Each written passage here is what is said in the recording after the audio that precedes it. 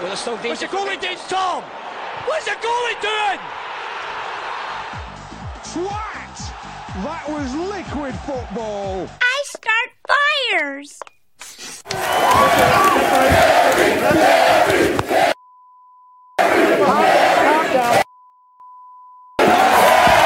Lay on poles. Lay on poles.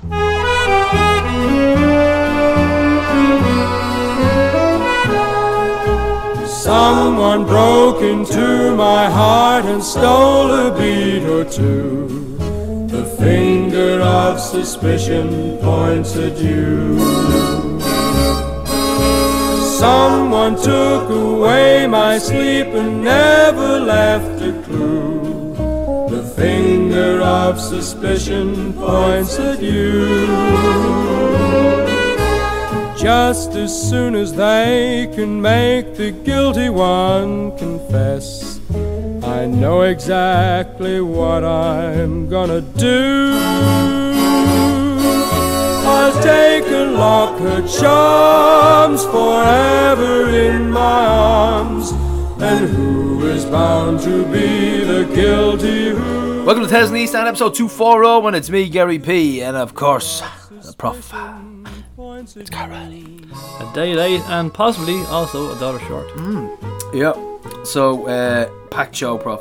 Full of dirty shenanigans. What a trip. What a trip. Sorry, let me rephrase that.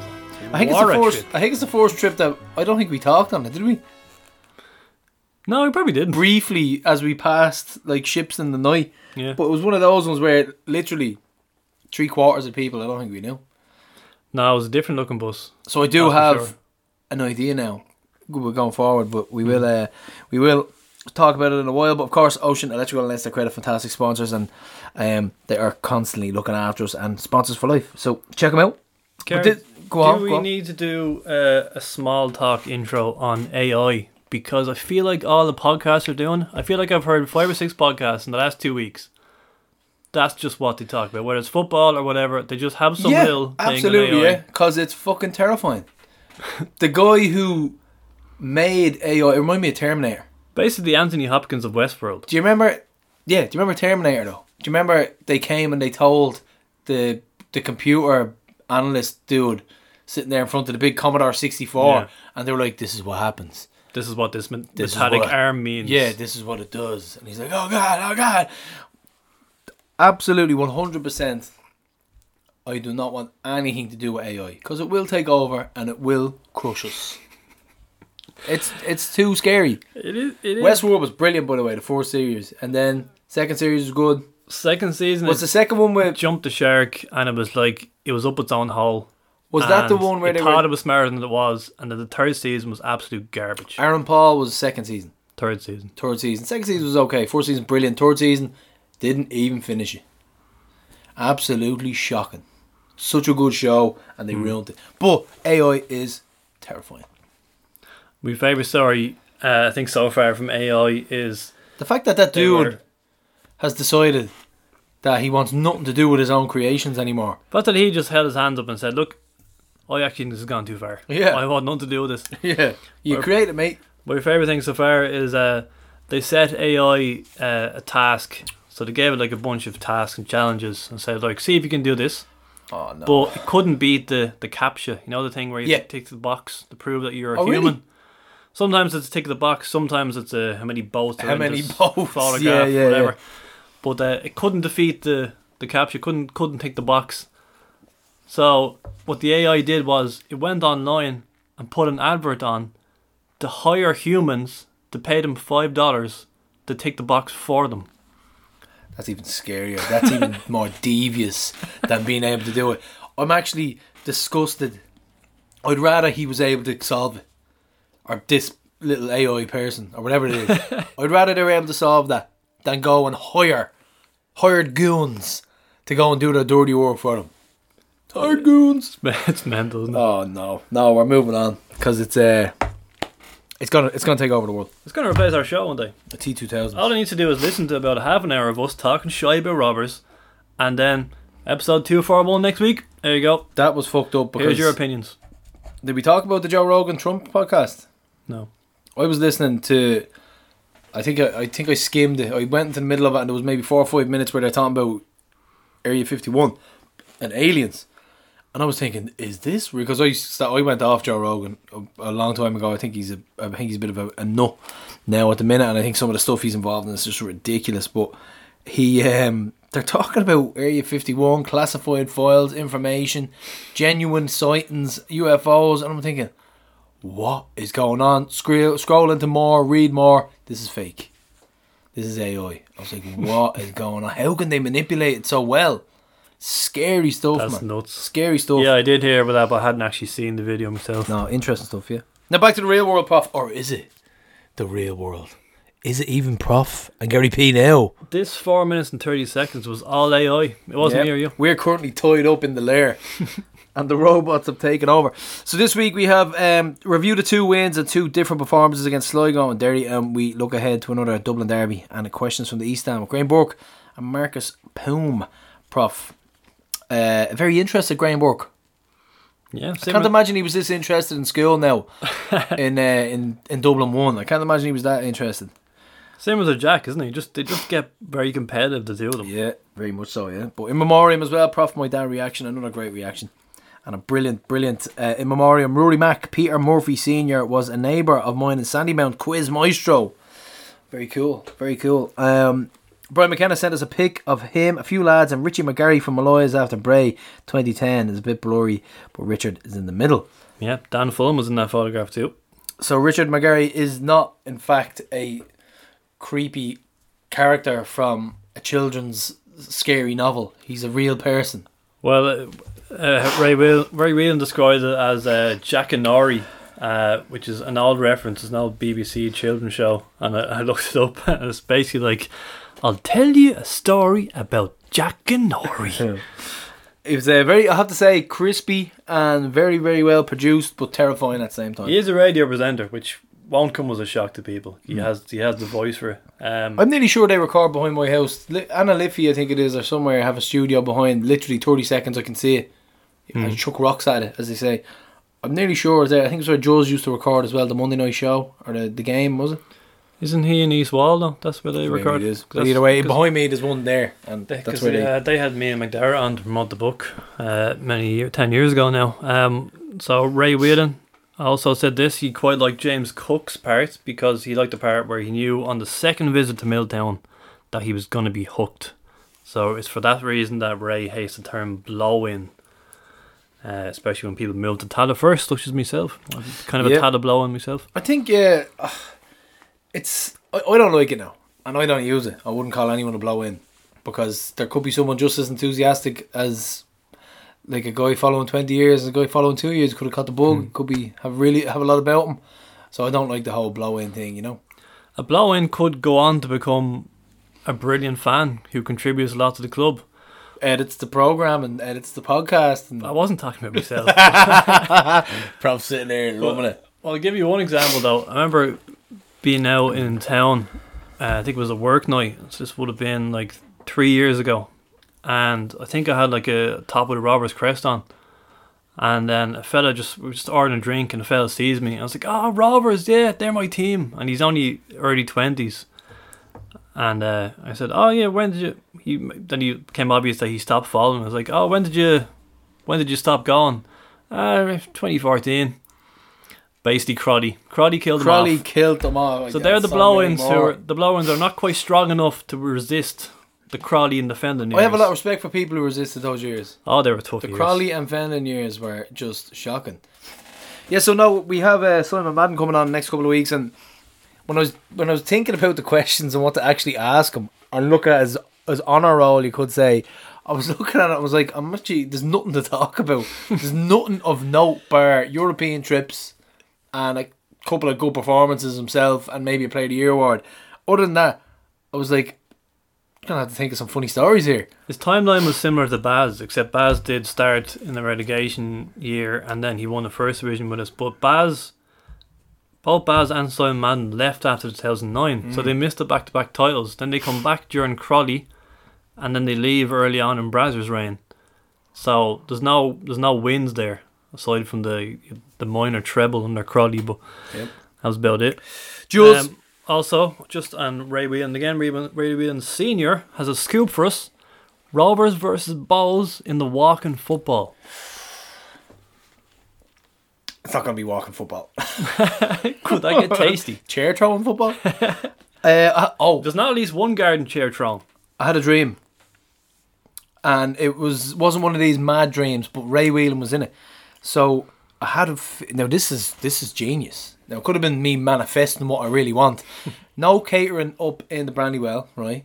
So obviously full of points, and came home, woke up, and I had a dream that we all pre-ordered curries, and Ray dished them out in the stand Oh yes. at away days. Think about it.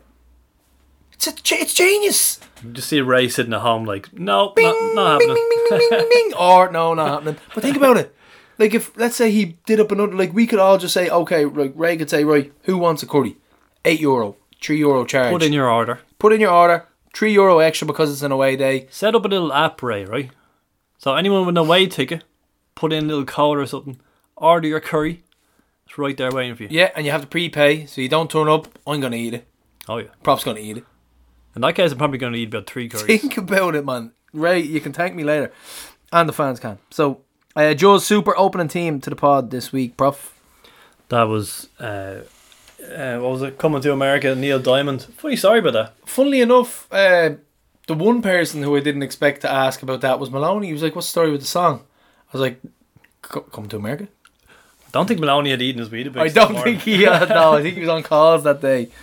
But you remember, my ma passed 2 years ago, and you remember my eulogy? I was speaking about her playing the keyboard in this room that we're in now. Yeah, So the keyboard used to be in the room. And there'd be 2 songs that I stand out in my mind, and that's Dancing on a Saturday Night. She constantly played that on the keyboard. But also Coming to America by Neil Diamond. So I have that line, Coming to America. Just that melody.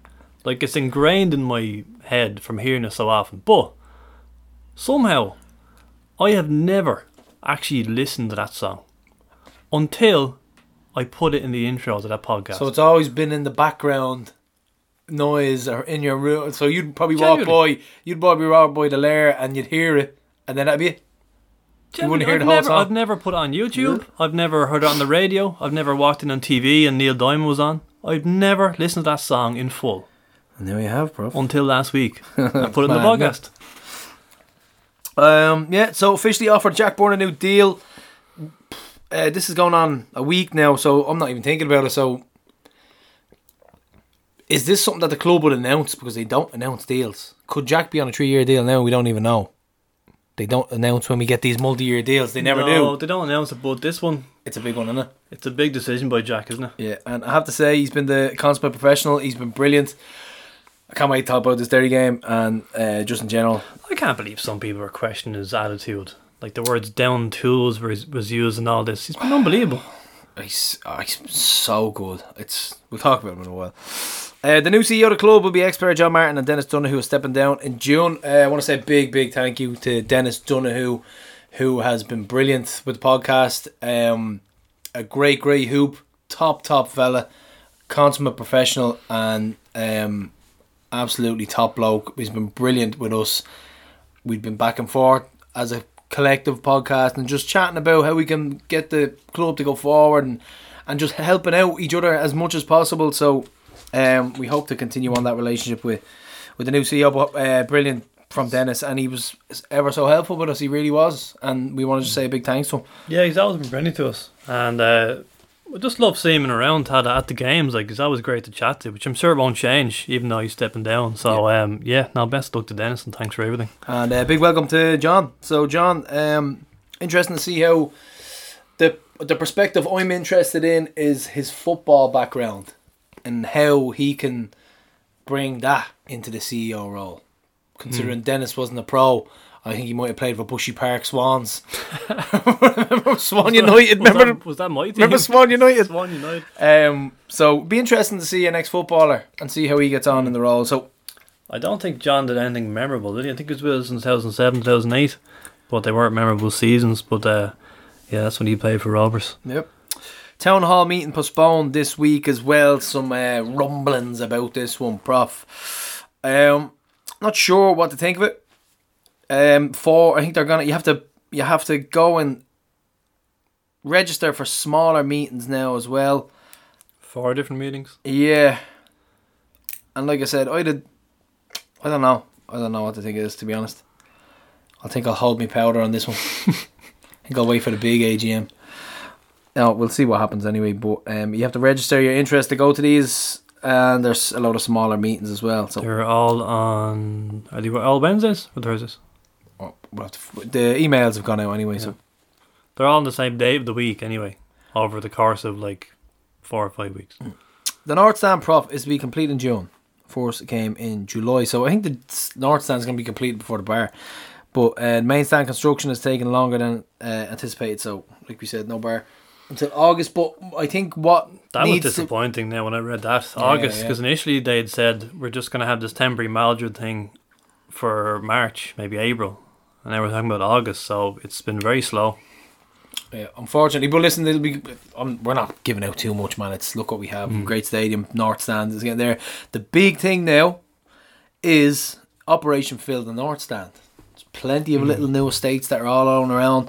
We have a new bus going from Lucan to Tallaght in June. Plenty of little estates on there, so there's a lot of work to do.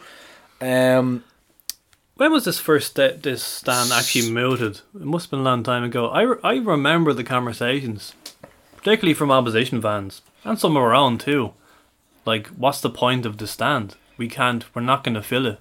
Best we can do is 5,000. They said that about every other stand, and we're sitting here and we're talking about filling 10,000. Put it this way, Prof, right? I think Mooner texted me the other night. Mr. Oweda is Mooner of the Pride of Rings End, and he said, we were just chatting, and I said to him, this is mental. This is mental what's going on. I'm sitting here now, sold out Tallaght, 8,000, and there's people bouncing our Instagram out of it looking for any tickets, no matter what. So now, main, south, east, they just don't care. You never could have. I didn't think this day would come, especially all around the league, because you get your usual. The derbies are big crowds. The first few weeks of the seasons are big crowds. The title deciders, the European matches. But now it's just like every week. Like Galway are getting big crowds. Yeah, it's deadly. It's just. I think people are realising what football is. It's just a beautiful, beautiful thing, and they finally are giving it a chance. But the big thing is now to fill that North Stand. There has to be a strategy. There has to be some sort of collective put together, and to just really, really push this on, because there's 100% a market there to fill this North Stand. Absolutely, in the outer areas in and around Tallaght Stadium. So, I'm looking forward to seeing what comes from it. Anyway, but Prof, you were a busy man this week. Updated your blog of books for the first time in 3 years, and then appeared on a different podcast by himself for the first time in 5 years. So we've been to council, and I've taken him back. Infidelity is a curse and a weakness, but I've taken him back. He's cheating on me. I did the dirt. Dirt. Yeah. Tell us about it, Prof. What were you chatting about? What were you doing the dirty on me with? Or who? That was Forgotten Clubs. If you search that on Spotify, I've retweeted. They also have a Twitter page, don't they? I'm nearly sure. They do, yeah. We retweeted at the time last Sunday on our account, in case you missed it, called Forgotten Clubs. So the theme of the show was actually Thurles Town, but we were covering all 42 ex-League of Ireland clubs. But it was only an hour and 15 minutes, so obviously it wasn't time to talk about all of them. So I kind of picked out my highlights, I suppose. So I kind of talked about Drumcondra and Cork Hibs and Cork Celtic. I actually went in with the intention not to talk about Rovers too much, and that just went out the window after a while. So if you're thinking you won't listen to this because it's about all other clubs, I shoehorn Rovers into practically everything, so you will enjoy it as a Rovers fan. So I got some nice stories in. I was asked a couple of mad questions which I had to avoid. I didn't know. I'm actually more interested in how you skirted them more than anything. I literally asked the other person. I was like, you have that little elbow. Yeah. I'm actually writing about Rovers links with Kildare in an upcoming article. So I'll be writing a bit about Kildare County Because remember we played them in 2006 First Division. So people remember going down to Station Road. But so I'm going to be writing about the Kildare Lynx, and there's no League of Ireland club in Kildare anymore. Just talk about Newbridge coming back and all that. So that might be one interesting one to check out. And on that note, we got a message from Paul McDonald. He was hoping we could give his son a shout out because he plays for the under-14s Rathangan FC in Kildare after their fine County Umbro Cup win on Saturday. They tonked Naas 7-0. Whoa, the Rathangan. In the final at Club Kildare Academy, and his son Ryan scored a cracker, and Ryan is a huge Rovers fan. Paul's the coach, so he wants that hoops. shout out. Good man, Ryan. Keep up the good work and keep banging them in. Jaden's team actually, they're Bluebell, and they played the Orchard. Actually, they're in a bit of a battle, in a bit of a relegation battle. There's like 5 of them involved in it. Jaden actually notched his 20th goal of the season just there against the Orchard, and the dynamic back and forth between father and son, and how I'm trying not to cross boundaries as regards to coaching him, because I feel like his coach are very, very good, and I don't want to coach, but Prof, Can't help yourself. I got sent off. Me and 2 others. Is this your first red card? This is my first red card in junior football. Are you suspended for the next game now? That's what I said I was appealing. But it wasn't even that, right? They were winning 1-0 away to Tftes, right? Great game, relegation battle, and they ended up winning. But Jaden likes a shot. He reminds me of Burke at times, where Burke be 40 yards out, be a ball in there, all you have to do is square at me, and he shoots, right? So he did something similar, and I just put my hand behind my hands and goes, "Fucking hell!" And the ref goes, "Get out of here!" I was like, "What?" I said, "I'm talking to like the other dad beside me." And the 2 of us were getting going, "Oh fuck, you should have passed it." He goes, "Yeah, get out of here!" And we had to do the walk of shame. And it was harsh. It was a harsh red, because I was just like, "Oh man, you should be passing them," you know. But yeah. So And like Jaden just has his head in his hand. Embarrassed me. No, but he's been having a good season. He's got, I think, 20. He scored his 21st actually against Cherry Orchard, so he's doing really well. He's enjoying it. But it was all, he had a little tantrum against Moctus, and I had to have the chat with him about teamwork, about playing for the team and stuff like that. And then he went in. He had a great game the next one. He showed a lot of promise. So I'm working on it. He's my own little project at the minute, but yeah, getting sent off wasn't there. So Brazzer has had his projects with Berkey and Jack and Pigo. Jaden's mine. This is your project. Yeah, I just have to stay on the pitch next time. Yeah. Congratulations to a friend of the show, Matty O'Dowd, on getting married. So big shout out to Matty, and a Rovers soiree, Prof. Heaps of Rovers at the do, and congratulations to Matty once again. Knocked off some numbers in Derry, didn't it? Yeah, I said that. I said it fucking did, man. There was a gang of them. So no, big congrats to Maddie. Yeah, it looked like a fantastic day. Gone by the pictures. Anyway. One of the good hoops. The Spanish Macker as well. Spanish Macker. Another good hoop. Both in Kilkenny, as far as I know, Prof. So congrats to the new couples.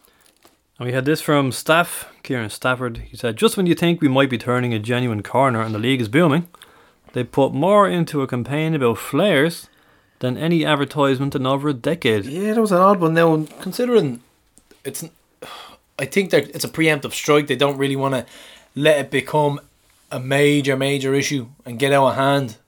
So they're preempting it, and they're trying to nip it in the bud. But there's a lot more things we could probably put a lot more effort into than Pyro. On that note, when did you know or find out that the Derry game was an RTE? Do you know when I found out? I'll tell you when. The full-time whistle. That's when I found out. Yeah, I found out on outside the Probs drinking points. Yeah, outside the Probs drinking points. I realised it was on. I think Mitzi might have said it to me. He's like, "It's on telly anyway." I was like, "What?" I'm nearly sure. Now, or either that or I forgot. But now, in hindsight, there were clues. Like, people were talking about, "Oh, Collie has tipped us and all." I just thought, I don't know.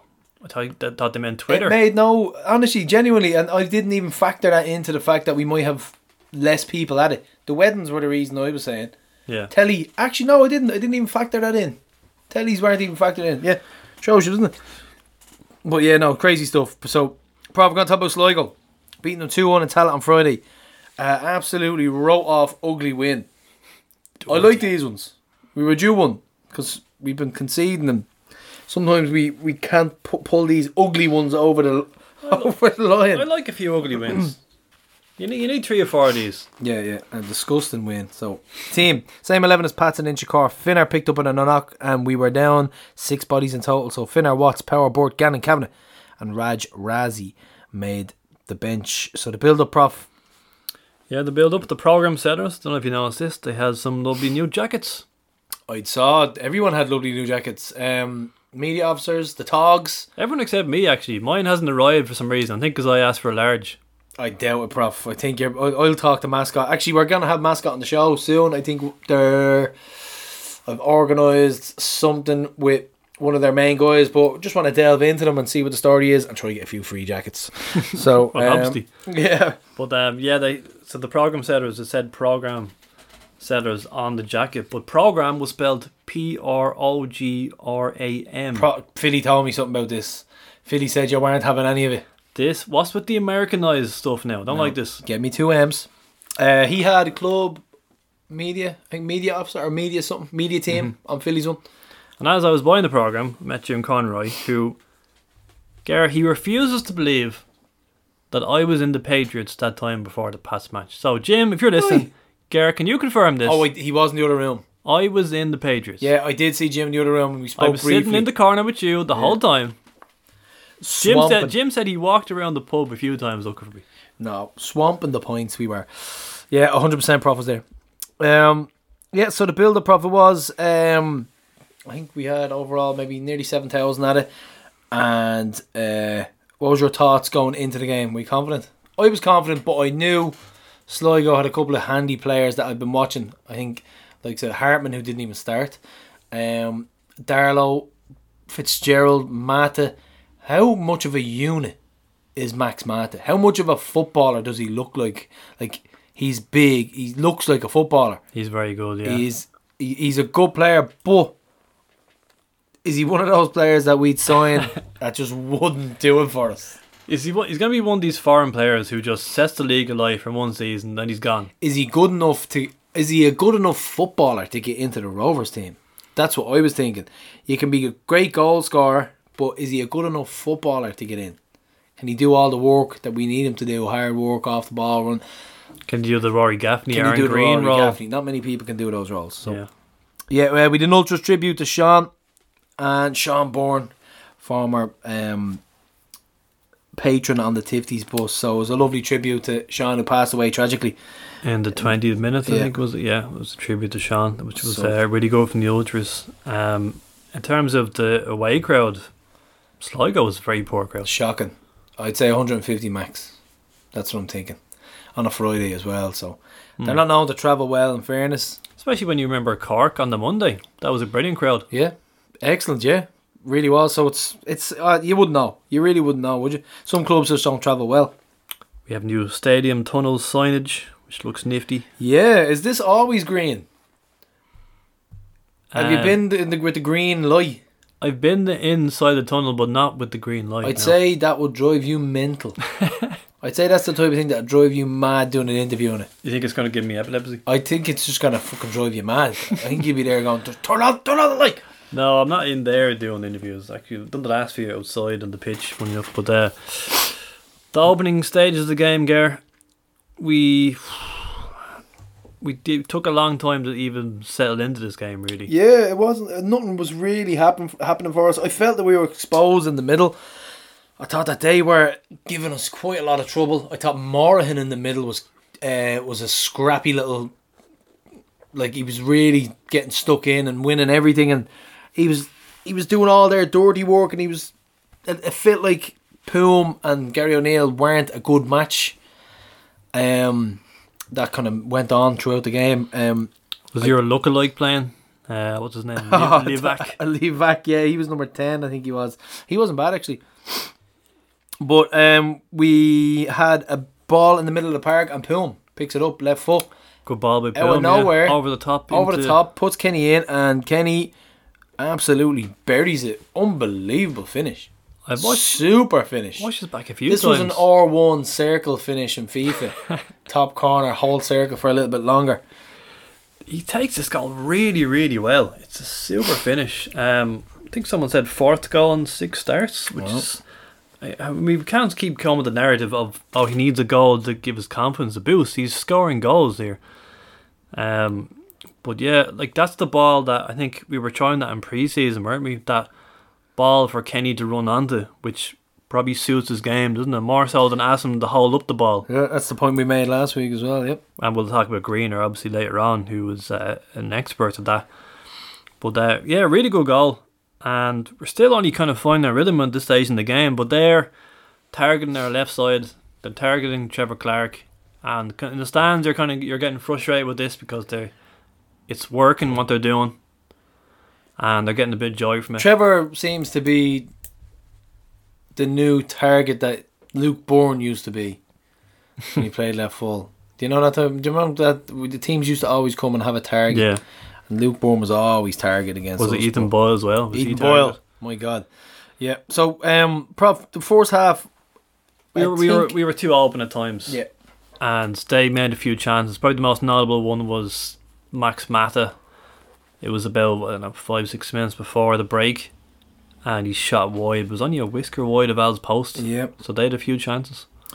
But at half time, and I just thought to myself, right, we need to get better. It needs to be a lot better. Came out for the second half. Well, we just Richie Tell came on at half time. Richie Tell for the energy. A word that's associated with Richie Tell quite a lot is energy. I think it probably is a bit misleading because he's that's not all he is. You know, he doesn't come on and just bundle himself about at times. But I thought Richie's career slowly turning into the way I wanted and the way I anticipated initially. I'm delighted now that Richie's hitting the form. He nearly made an instant impact here, actually, only like a couple of minutes into the half. I think it was a set piece or a corner, and he nearly volleyed the goal in. Just went over. Yep. So the second goal, Trevor Clark, 64 minutes. I don't think there's anyone I've ever seen live that can weight a ball like Jack Bourne can. The weight of his passes are absolutely exquisite. Her brother is starting, all my family watch it. Her brothers are starting to watch it when they don't go, which isn't that often, but they're watching it on LOI TV, and her brother was texting me, and he was like, "This fella Jack is disgusting." He says the weight of his passes are absolutely unreal. He said they're too good. They're just pinpoint. They're pinpoint every time, and it's like he knows he takes the attacking players' attributes into consideration as well. He's like, right, Trev, I know I can overhit this slightly, but it's still the right way because Trevor's fast. And then Trevor runs onto this, and when he was running with it, I was thinking to myself, pass, buried.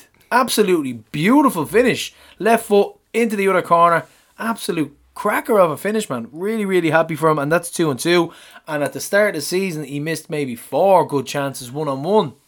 I know. In a couple of games, weighing on his mind because I felt like he missed a lot of chances. The one against Sligo on the start of the season as well. That was a really poor 1-on-1 as well. So this is, I think, it was weighing on his mind. Two absolutely brilliant finishes. The same 2 goal scorers as last week. Same in each half as well. Kenny then Clark. Yeah. So it was deja vu. But Jack's passes. It's just, remember we used to do that in the South stand. We just go man, super. But now it's like he does it so often. And I was just thinking something recently.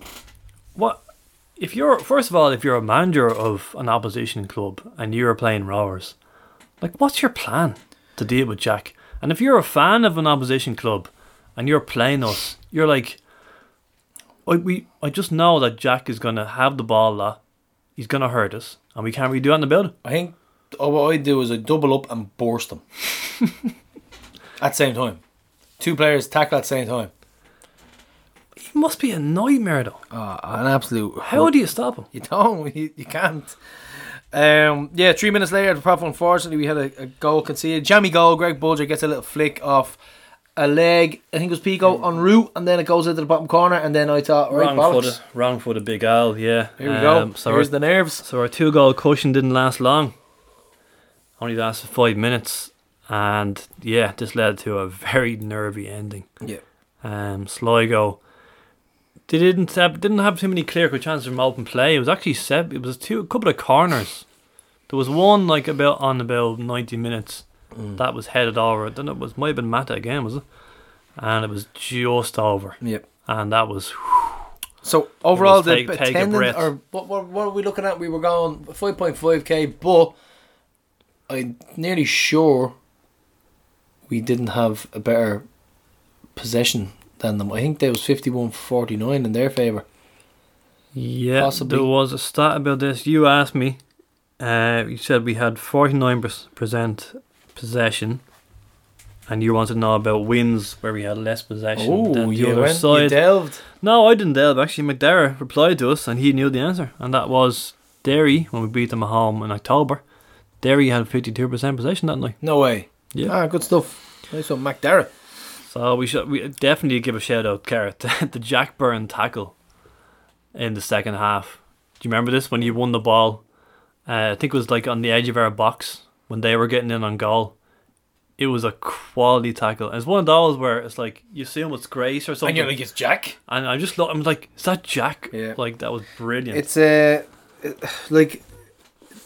can you think of a better purple patch for Jack? The summer of 2019, that was the best form of his career, I suppose. Yeah. That's when he had 7 assists in Europe. He was unplayable then. Yeah, was that the pirouette and finish against Bran at home as well? Yeah.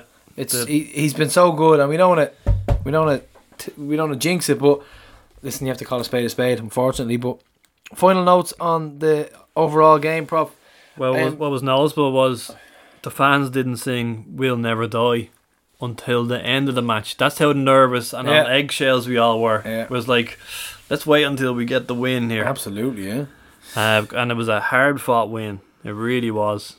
Sligo made us work for this, but a win is a win, as they say. Absolutely, Prof. Yeah, so it was concerning. A lot of things concerning about the game, like how much space Sligo had in midfield.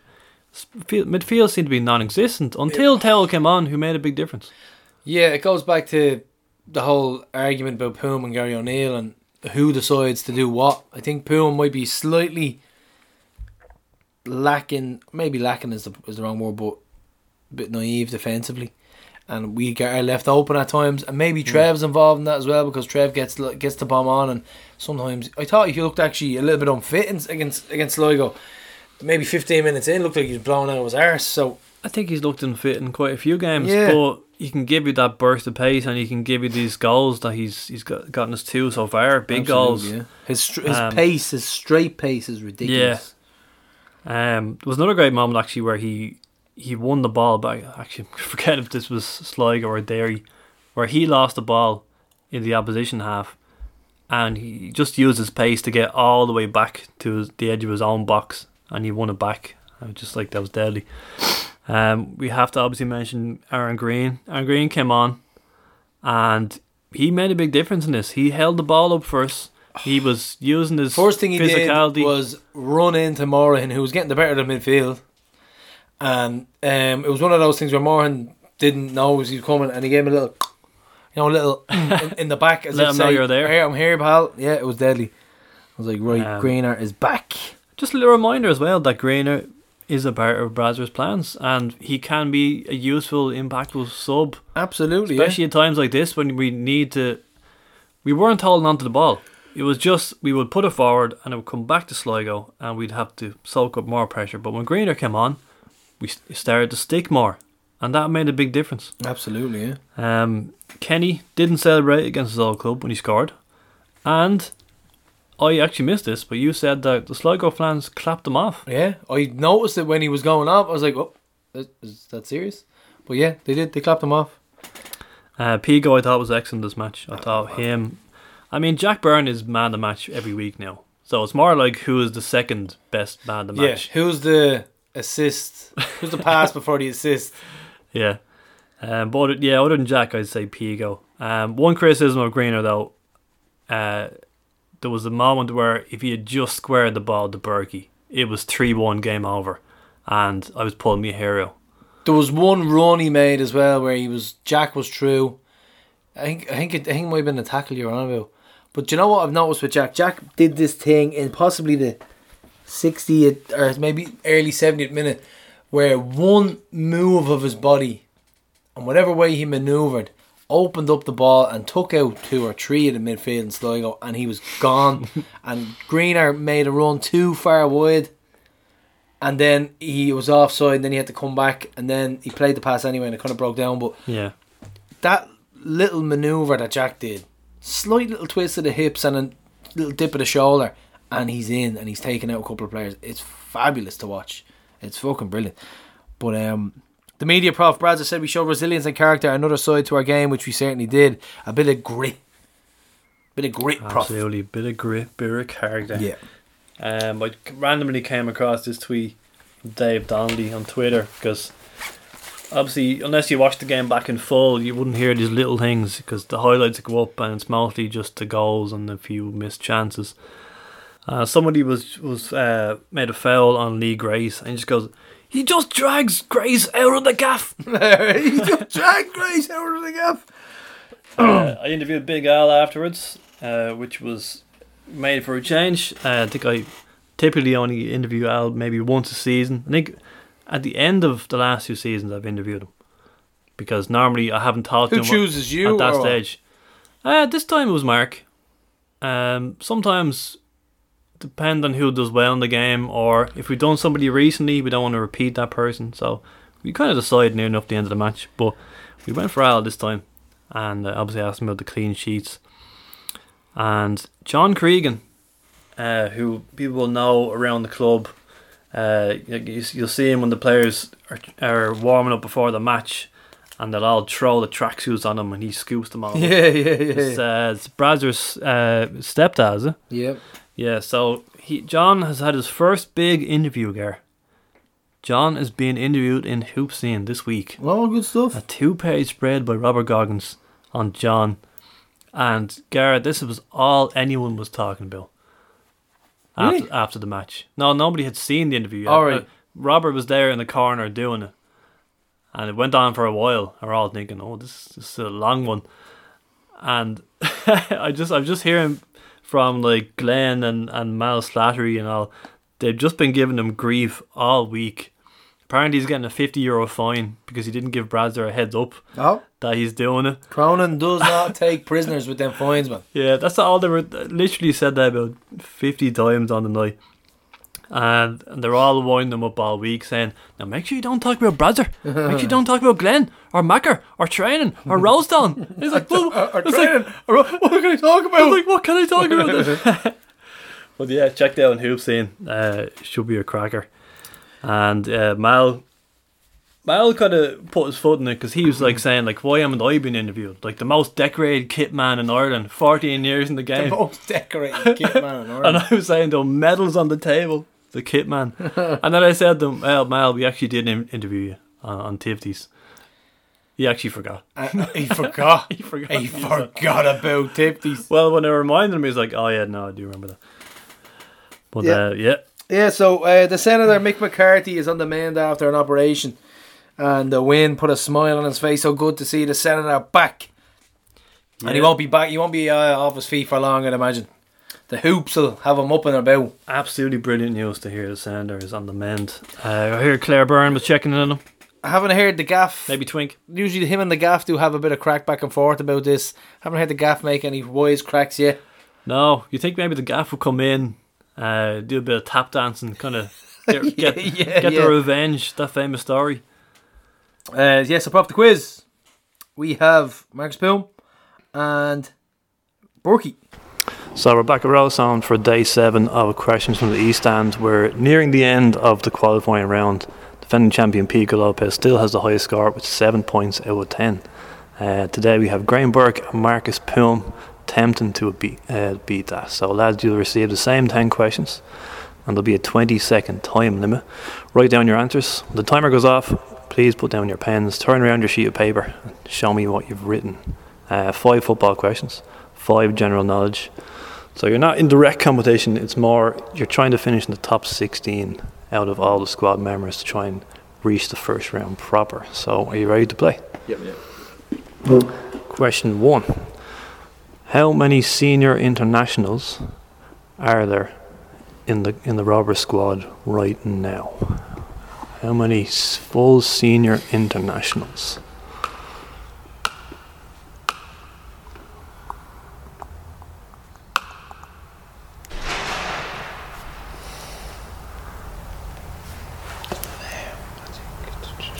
I see you have your answer there, so go Marcus first. I'd say 2. 2? Jeez. Graham? I think it's 5. 5 is correct. Yeah, do you want to call out the names, Graham? Me, Jack, Marcus, Alan and Pico. That's it, that's the 5, yeah. Yeah, 3. You're going up right this moment. Yeah, right this moment, I think so, yeah. Oh, yeah. That's where I was scrambling, I didn't know whether to write. Because I was like, there's probably the only one would be you and Pico. Yeah, I know there's a lot of yous that made the debut. So all of them 5 have made a debut at least. All of them have caps. Okay, Yeah. that's where I messed up there. Question 2. Who was the only one of these goalkeepers to score an international goal? Mart Poom, your dad, Peter Schmeichel, or former Rovers goalkeeper Tomer Henshinski? So one of these goalkeepers scored a goal for his country. Can't be Marcus' dad because he should know.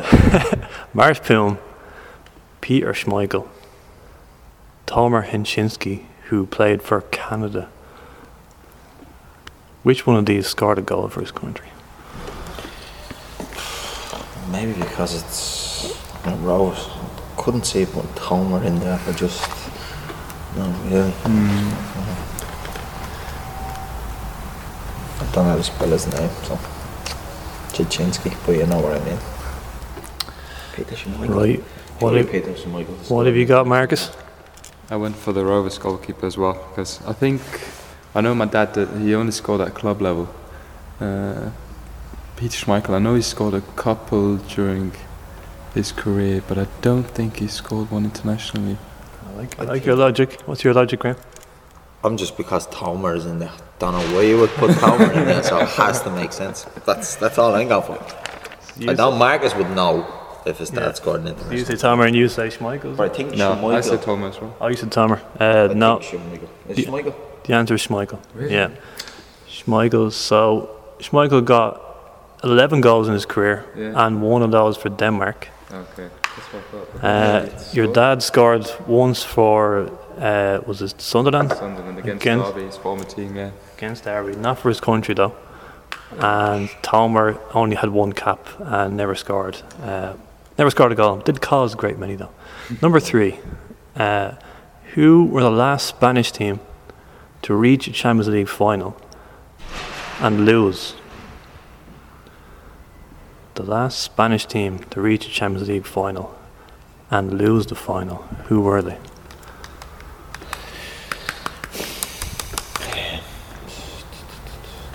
Not Real Madrid. They won most of them. Barcelona. I think I know. Marcus sounds confident. I don't know that, but I'm just gonna go with again. I guess it. Not Real Madrid.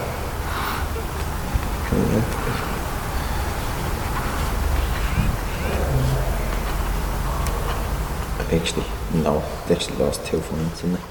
So what do you say, Marcus? Atletico Madrid? Yeah. Graham? Yeah, that's going Madrid. Madrid, yeah, you're both. Twice to Real Madrid, didn't they? You're both correct. Can you give yourselves little points as you go down there? So you have 2 now, Graham. Just give yourself. 2 points. So I'll just go 1 here. Yeah, one just give yourself a 1 and a 1 there, and can you mark yourself down there I'll as put well? 1 point and 3 then. So Yeah, you've got 1. Question 4: which English club were relegated to non-league football this past weekend for the first time in 102 years? To non-league football. They've been in the Football League for 102 years, and this past weekend they've just been relegated. just been relegated. Yeah. So which team was it? Did the next Rovers play? Don't know if they're in League 1 or League 2, but I heard it the other day that they were struggling. Don't know if they were bottom of the league. I think I'm just gonna go, right?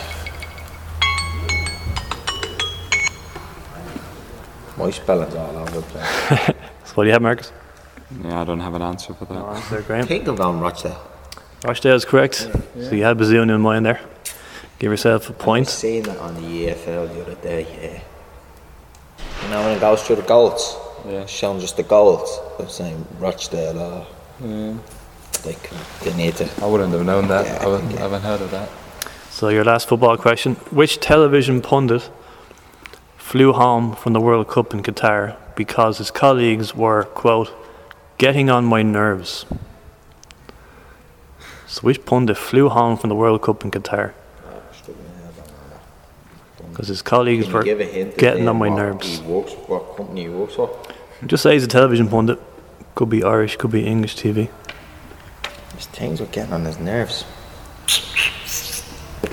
Trying to think who it was in there. I don't know. I'm going for a guess. So. Yeah, I don't know. Okay, what do you have, Marcus? Roy Keane. Roy Keane. What are you going to say? Well, you haven't written that down, so I would accept at this point. It's a point for Marcus. Really? Yeah, Roy Keane is correct.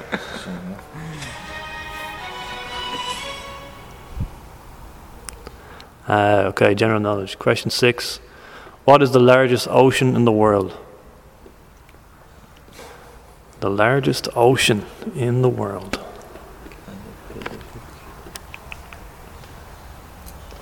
Is the Red Sea the ocean? No? Is it? No? You stop looking for hints. I don't know. Is it? Atlantic, Pacific. I'm just gonna go Pacific.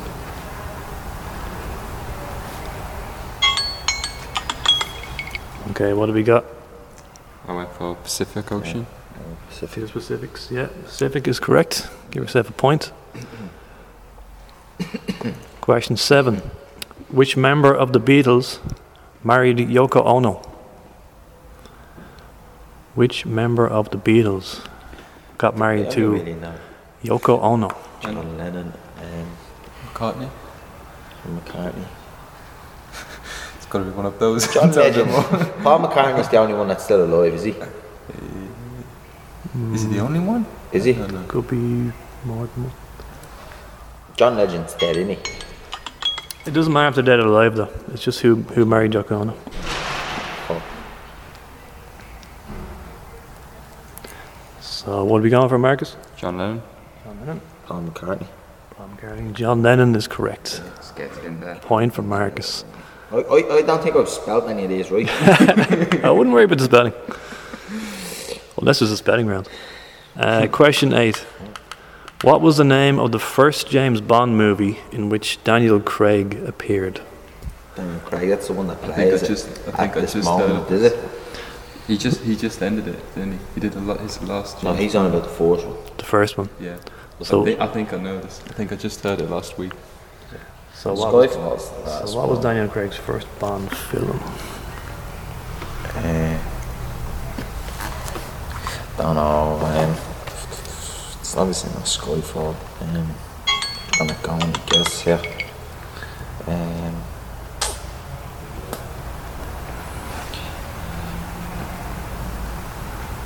Another Day. Don't even know if that's a movie. I think that might be Pierce Brosnan. Marcus? Casino Royale. Casino Royale, and you're saying no. Casino Royale is correct. Yes. Give yourself a point. Jeez, I'm struggling here. 4 in a row for me. That. So I know. Doing well, Marcus. Question 9. What is the main ingredient in a boxty? What? A boxty. Boxty. The main ingredient in a boxty. I think I know it. I have no clue what that is. Boxty. That's something that was made around like years ago, wasn't it? Cheap. Sort of thing. I think I know it. I don't know, but I think I know it. I'm going for a wild guess. I think it's Okay, what do you got, Marcus? Irish staple, is it? Sausage. Spud, isn't it? Potato. It's potatoes, correct? Yeah. That was kind of my Irish challenge to you there, Marcus. Okay, last question. I only seen that on the Ireland AM. I think it was the 6 o'clock on Virgin Media. What's that? They do have their own when I meet dinner. Sure, your one was making boxty and she said it's potato. The last There one. you go. So you knew it. Last question. In what decade was the Chernobyl disaster? In what decade? In what decade was the Chernobyl disaster? So the Chernobyl power plant disaster. What decade did that happen? A decade is every 100 years, is it? Or every 20 years? So it can be 2010s, 2000s, 90s, 80s, 70s, 60s. Well, I'm 90s. So, 90s. I don't know. The Chernobyl. What country is that in? Ukraine? Is it? At the time it was Soviet Union, I think. Yeah. I'm going 80s. So, Marcus? I went 80s as well. 80s, you both say 80s? Yeah. You get the point for that one. It was 1986. Yeah. Estonia was part of the Soviet Union then as well. Just needed one to get paid. I got 6. Yeah, I got 6. So 6 for Marcus, and what do you got? 3, 4, 5. Yeah, 6. 6 each, not too bad. I reckon that'll be enough to see us into the next round. Yeah. So thanks for playing, lads. No problem. Now, don't mind the blade spelling. I don't think I got potato even with. I'm ashamed to say I said beef for Boxty. Really? I kept thinking of the band. It's not a band called Boxty. Is there? I don't know, either way. Are you talking about Planksty? Oh, there, that's what it was. Boxty. I was thinking, that's a band. I was like, no, it's not, it's beef. I was like, oh my god, I'm getting this you're wrong. getting slaughtered for that one. I'm getting slaughtered for that one, yeah. Yeah, Planksty and Planksty eating Boxty. Yeah, I loved Borky. Borky got that one well. He got into it. Decent scores as well.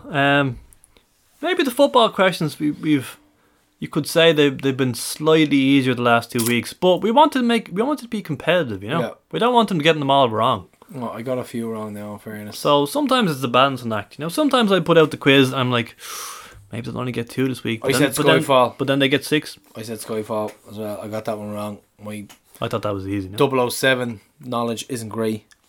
No, I had a bad one. I had a mare. Did you get the ocean at least? No.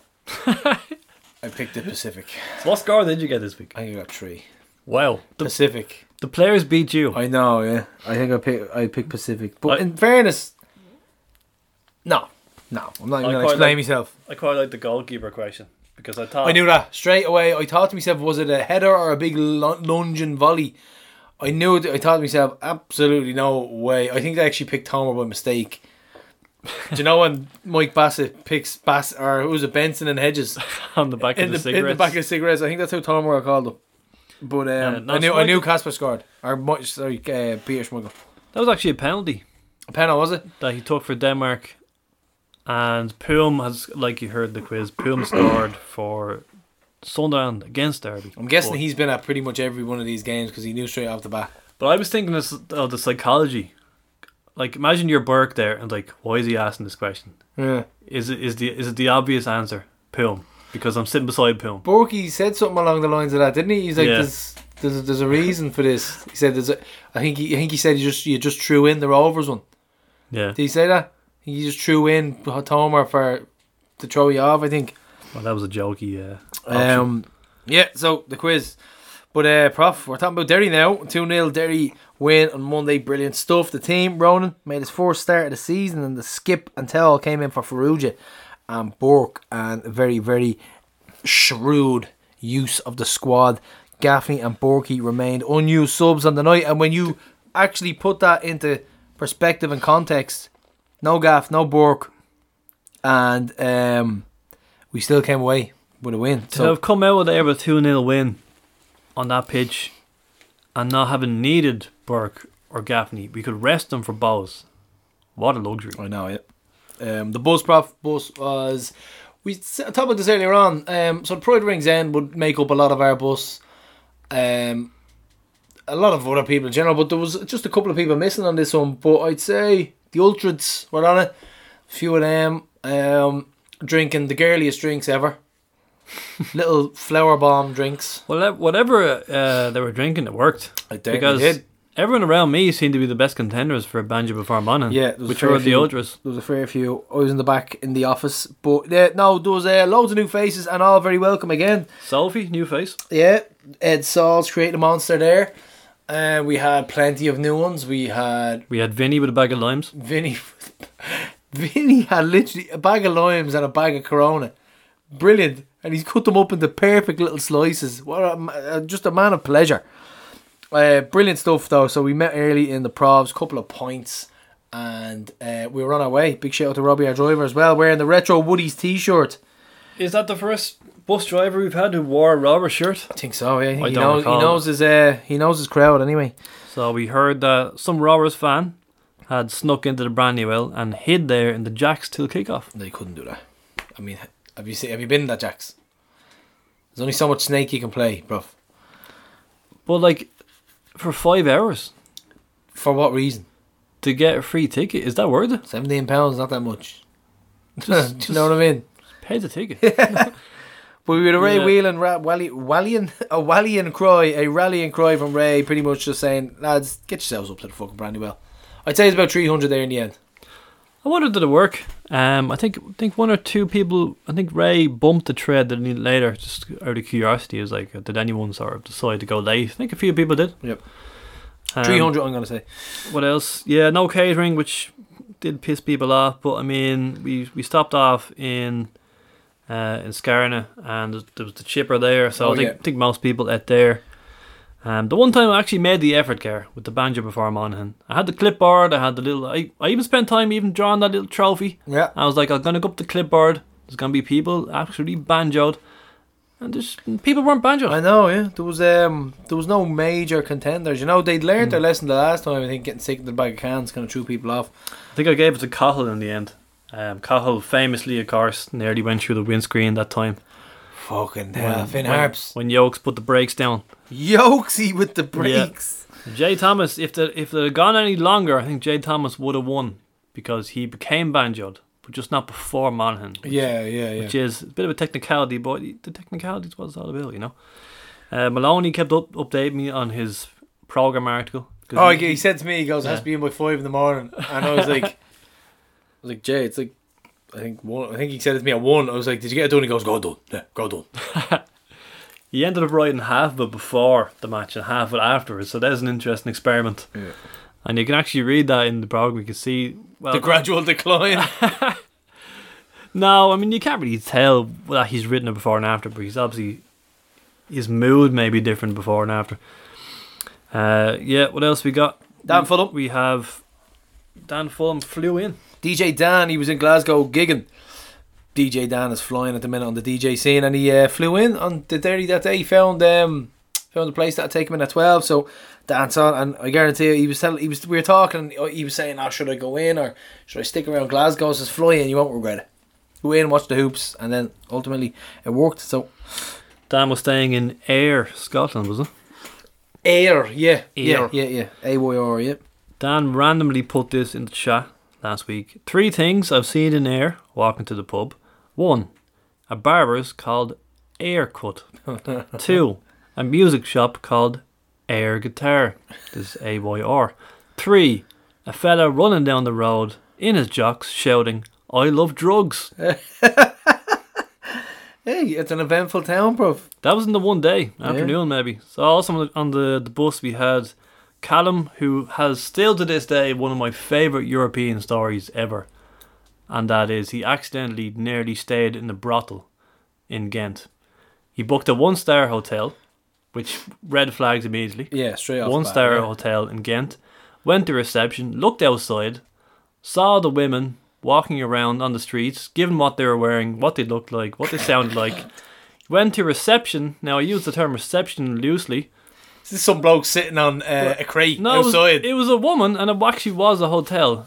And he's like, "Should I be staying here?" And she's basically saying, "No, this is essentially a brothel." Yeah, it's like, you probably won't be really sleeping in that room, and you only get to stay for half an hour. Wouldn't advise you to stay here, to be honest. So he found himself other accommodations. He didn't actually stay in the brothel, but I remember him telling me that story, and it was amazing. He got fierce stick from the mates. Oh yeah, Also met Darragh O'Reilly. Which one? Leo O'Reilly's grandson. Is this really, really tall, Darragh O'Reilly? Because I had... And then there's red-haired, fresh trim Darragh O'Reilly who jumped on. So Ginger are really, really tall. He was tall-ish. That's why... Here's where the problem arose, right? So I put in Darragh O'Reilly, Lurch, and then I put in Darragh O'Reilly small. When Darragh O'Reilly small got off the bus, he's not fucking small. He's about 6'2". So I had to mix it up there. We need different differentiations. Maybe a middle name. Yeah. Darragh C. O'Reilly or something. Yeah. But yeah, he goes. Do you remember you had Leo O'Reilly on the podcast? This would have been during COVID. He was a 50s player, scored a hat trick against Chelsea, in I think it was Paddy Cole's testimonial in 1955. Remember, I did it on the house phone. So I had to record, put the microphone to the house phone. Yeah, remember that? And so he said, yeah, that was my grand. And I didn't think he seemed too drunk or anything. I was like, I knew exactly what he was talking about. But his mates were like, it's like, no one knows what you're saying. It was like, Prof, there's no way you understood what he just said there. I was like, yeah, no, I do. Yeah, he said that he's Leo O'Reilly's grandson, and that he was on the podcast. So it was like I'm the kids in South Park, and I could just understand his gibberish, and no one else could. Yeah. But yeah, no, great trip and loads of new hoops, and that's what we were thinking. We were thinking loads of new hoops on the bus, loads of regulars weren't there. We need more buses. We need more people to fill the buses, more of them. This was great. So loads of people popping their Tftes cherry. So we sang "What's It Like to Have a King," which is, I believe, the first time ever we've sang that song with those words. Yeah. Well, do they still? They don't have a king yet, or do they? Incumbent king or whatever way it works. But either way, I don't think they care. I don't think they really give a fuck. Like, what's it like to have a king? They're like, don't really notice, man. It's just some figurehead. I don't think they actually get too frustrated with it. But we're going to the game anyway, and to start it off, Prof, I was very happy with the way we started this game of football. On the front foot, playing well, really, really, shooting into us as well. We just started well. We were playing with confidence. Yeah. We were playing around. It's one of those games where you could tell early on. I was like, this is a 1 or 2-0 win. Yeah, we're on it. Feel it. In saying that, they had a chance at the start of the game. A header. Could have went anywhere. Mm-hmm. I think it was McElhaney. It could have been Duffy. And I was thinking, got away with that one. But then, this magical goal started. 30 minutes, Richie Towell. And as this was being played, right, as the ball was kind of floating about, I'm like, okay, good lead-up play. When Dan Cleary cut it back and gave it to Jack, I was thinking to myself, okay, we're in here because this is what I spoke about before. Richie starts this move, by the way. That big balloon of a pass when he just lumped it into the air. I was thinking to myself, oh no. But when Jack gets into this position, this is what I spoke about before. This is where we do our best work and we try our best to give Jack the ball in that position and get him free. We've been doing it a lot. This is where Jack hovers.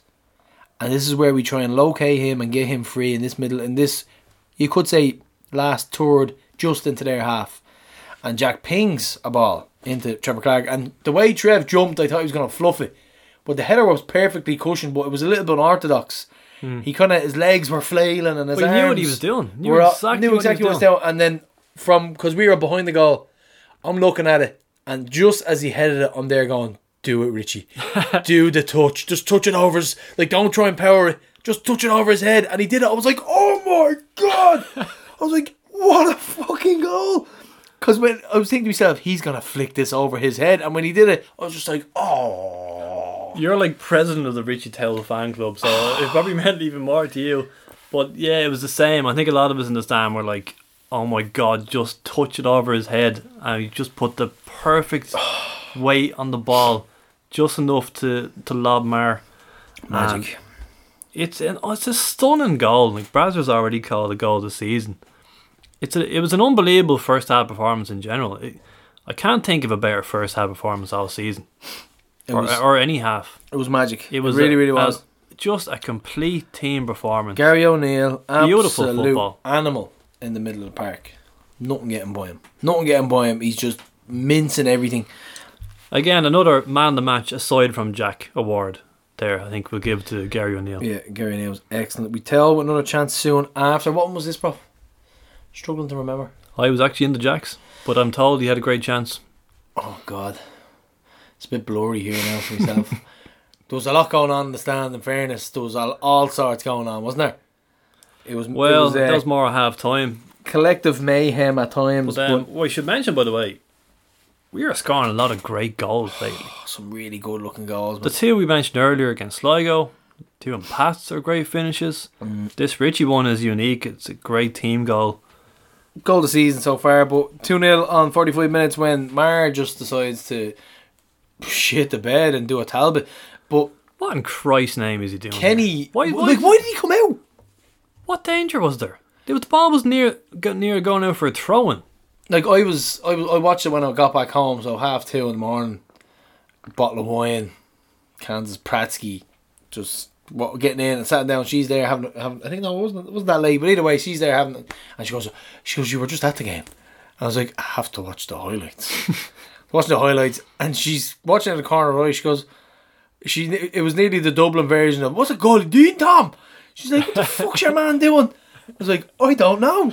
I actually don't know. Not only while this goal was going on, they were kicking out some elderly members of the Rovers support for no reason. So everybody was down the front, giving it the big one. And I'm looking at the goalie going, what is this madman doing? He has no right to go for this. He has two defenders there. He's way wide, and he fluffs it. Jack, calm, cool as anything. And if you're gonna do it, put it out for a throw-in. Put it into the Cregan. Put it back in play. And take it doesn't land, but Jack Byrne. And he just passed it in. He didn't try and bury it. He just little lob in, and then. I love how he just didn't hesitate. There was no like, I'll take 3 touches and then measure it up. It was just like touch. He knows what the goal is. Buried it. But the funny part was being in the stand. You have to be there to appreciate this. The stand was silent as this ball was bouncing in. Because I think none of us were sure. Is this going to bounce wide? Yeah. And then the delayed reaction was brilliant. I thought it was going to bounce wide. And then the delayed reaction was absolutely quality. Yeah. Jack said he feared it might bounce back into Rowan there because of the bounce in the Astro. Yeah, you wouldn't know. Paulie McGrath goes, this is his nod to Skinner and Super Nintendo Chalmers in The Simpsons. A bouncing ball on his first touch. On that pitch, that far out, at that time of the game, in the Brandywell. Can I see it? So Derry fan came at our end and said, right, so I'll tell you what was going on. I was up the top running around after we scored. And then not like you. I came back down and I just noticed what was going on the pitch. Like, so I think Barry, there was a bit of needling here and there before that. Couple of fans got ejected and then got back in. But what prompted it? Was it a Glacken? Yeah, but Glacken Senior was nearly. I don't know why they were throwing him out. Trying to anyway. Yeah, so we kept for no reason whatsoever. Totally innocent. Then there was a bit of needling with the but what happened? Did a Derry fan jump on the pitch or into our end? Into our end, just that bit behind the wall of the goal. Okay, and then it kicked off there. And then like 1 or 2 of our lads ran to him. I think people have seen the video by now. Right. Okay. Yeah. And so all the much ado about nothing. So. Pretty much just self-defence from the Rovers. And I was standing beside Dan Cleary, just the PA, Tada, and he kind of summed up my thoughts. And we're both just standing there looking at this like, he just goes, I just want to come here and watch a game. And I'm like, yeah, it's not for me either then. Yeah, eat a burger, but that's not going to happen either. Some people have other ideas, but there you go. Yeah. So the second half, Prof, and everybody's back. Well, before we talk about the second half performance, you had this little skirmish, so at half time, right? And then the second half, you know the way like is it in the main stand? There's this like music playing in the Derry fans. They're trying to get it's like a beat. They're trying to get songs going. Yeah. So it's like dun dun dun whatever. So as this is going off, but I found myself just kind of going, yeah, I'm going up and down, and I'm like, oh, I can't help it. As this is going, then a fire alarm is set off, and like there's an announcement, like a robotic announcement, like there's a fire in the building or something like that, and it's just said over and over again. There's a fire in the building. over the music. Yeah, it's like a good song. It's like, And we're all laughing. And I'm just thinking, like, this is surreal. What is actually going on right now? we're about to crumble to a fiery death, and all we can think that this sounds like a good 80s techno remix. It's like my favourite catchphrase from It's Always Sunny in Philadelphia. They just have a character reacting to their madness, and they just go, "What is happening?" Yeah. That's what I felt. It was up there with the Jet doing the loop-de-loops in Malta. It was just one of those. Loops. Yeah, like I was thinking when that was happening, I was like, this could go wrong. Like, we were just taking, like, it's like an out-of-body experience. Yeah. I'm like, what is this? A lot of people in Malta that time thought they were seeing things. Yeah, so all sorted and into the second half, and another assured display again. A professional job. Game management superb. Contained them. Contained and... Having said that, contained them, right?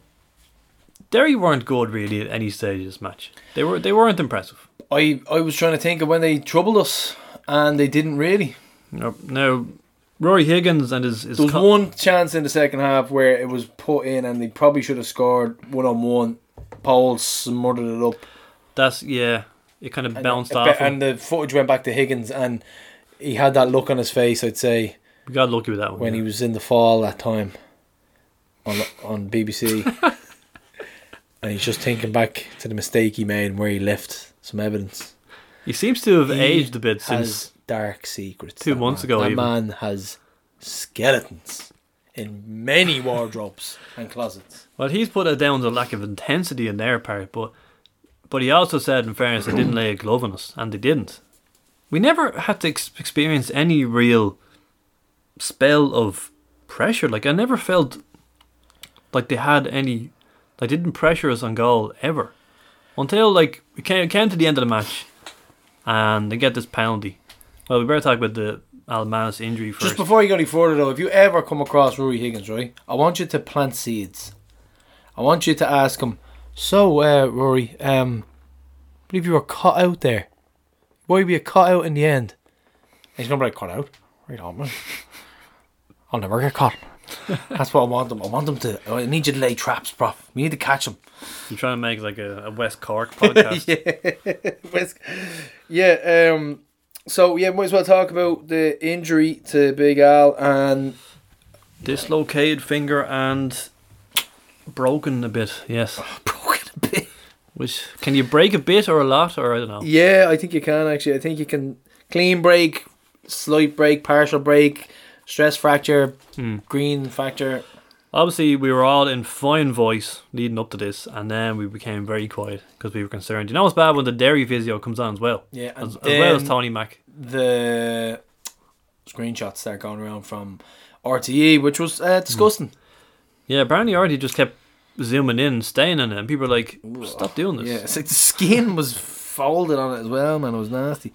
Yeah. So the word is, Al will be missing for a few weeks with this injury. So, Leon starts against Bowes. So, when he comes on, at first we're chanting super keeper for virtually anything he does. Like a pass back, and we're chanting super keeper. And then I'm thinking, is this a little too sarcastic? Yeah, we're probably taking the piss here, is this doing his confidence any good? But then he says the penalty, and then we sing it for real. Yeah. So, the penalty, right? So, Rory Gaffney's on the ball and he's racing towards goal and he's about to take a shot, and I was like, no, that's Sean Hoare trying to defend. We were talking off air. I had the exact, like, when Hoare started charging towards goal, it was so offensive. I was like, wait, which end are we shooting? I was like, hang on. Because I was thinking to myself, oh, lovely, Gaff's on, he's about to bury this. I was like, what? Why is he? What's going on? Why is Hoare barreling towards his own net? Madness. And when the penalty was given away, he just kind of walked around and say, what have I just done? What on earth have I just done? Even then, though, it's Cleary, isn't it? Who? I don't think it was a penalty. No, it's not. I don't think it's a penalty. I think it was harsh. It was a mental decision. RD report said but I think that was a Derry fan. That's not a penalty. Yeah, not in a million years. So up steps. Who was it? They've missed 4 penalties now in the Brennywell, haven't they? I think it's 4. Yeah, I think it's 4 now against Rovers. Who took it was Duffy. Actually, don't know who took it. This was Don't know either. I was too focused on Leon. Either way, like I said, I was having I was very happy. Put it that way. This is a thorough match report. I say people are loving So the penalty, But and it's an bit of a awful- poor one. Yeah, It's an awful penalty. but he had to save it. He had to save it, and then it was like he just stayed on it. He stayed down. He's like, I think in his head he was thinking, is this real? Let him enjoy the moment. Yeah, is it real? And brilliant stuff. And What I love is the players' reaction to it. Pico like- goes, "Oh yeah, Bucha, You fucking beauty. yeah, fucking Bucha." I said that to Bigo. He couldn't believe that the cameras picked that up. Oh Instead, man, clear as day. I love Jack as well. Jack just came over and Yeah, was giving him a big hug and all. a real Ted And then- Lasso moment, wasn't it? Yeah. And then post match, Car's first person over to him like a class act was Big Al, giving him a hug. So we sang everything at this point. We had Liam Pauls. We sang to him about it being his birthday. He's the birthday boy. He got married last week. as well, yeah. Quite young, is he? Quite a week. Mid-20s, isn't he? Yeah. Yeah, so we kept chanting Super Keeper, except this time we meant it. And just on Al congratulating him after the match. Did you listen to LO Essential last week? Barry Murphy. I did. I thought that was interesting. I thought Barry had some good stories. I thought that Barry found it difficult to be supportive of other goalkeepers, teammates, because at the end of the day, they're all competing for one spot. I loved the honesty of that, though. Yeah, I like that. Yeah, I love the honesty of that. But it must be difficult for a keeper like Leon Pauls. When he came to the club, he knew what the crack was. He knew what the gig was. It's like an arrangement between two people who know what they're doing every week. It's one reason they're doing it. But you have, at the same time, Leon has to get into a headspace every week that this could happen. Al could break a finger and I have to come on. Yeah. Otherwise, he won't be ready for the match and he won't make it in professional football. So he has to. But it must be difficult to actually do that. Because he's been on a bench all season where he's played two senior I like cup the matches. props you're giving here, Prof. And as Brazier says, he's been giving them bits of experience as we go along. He played him in Sweden, played him in Denmark a couple of years ago.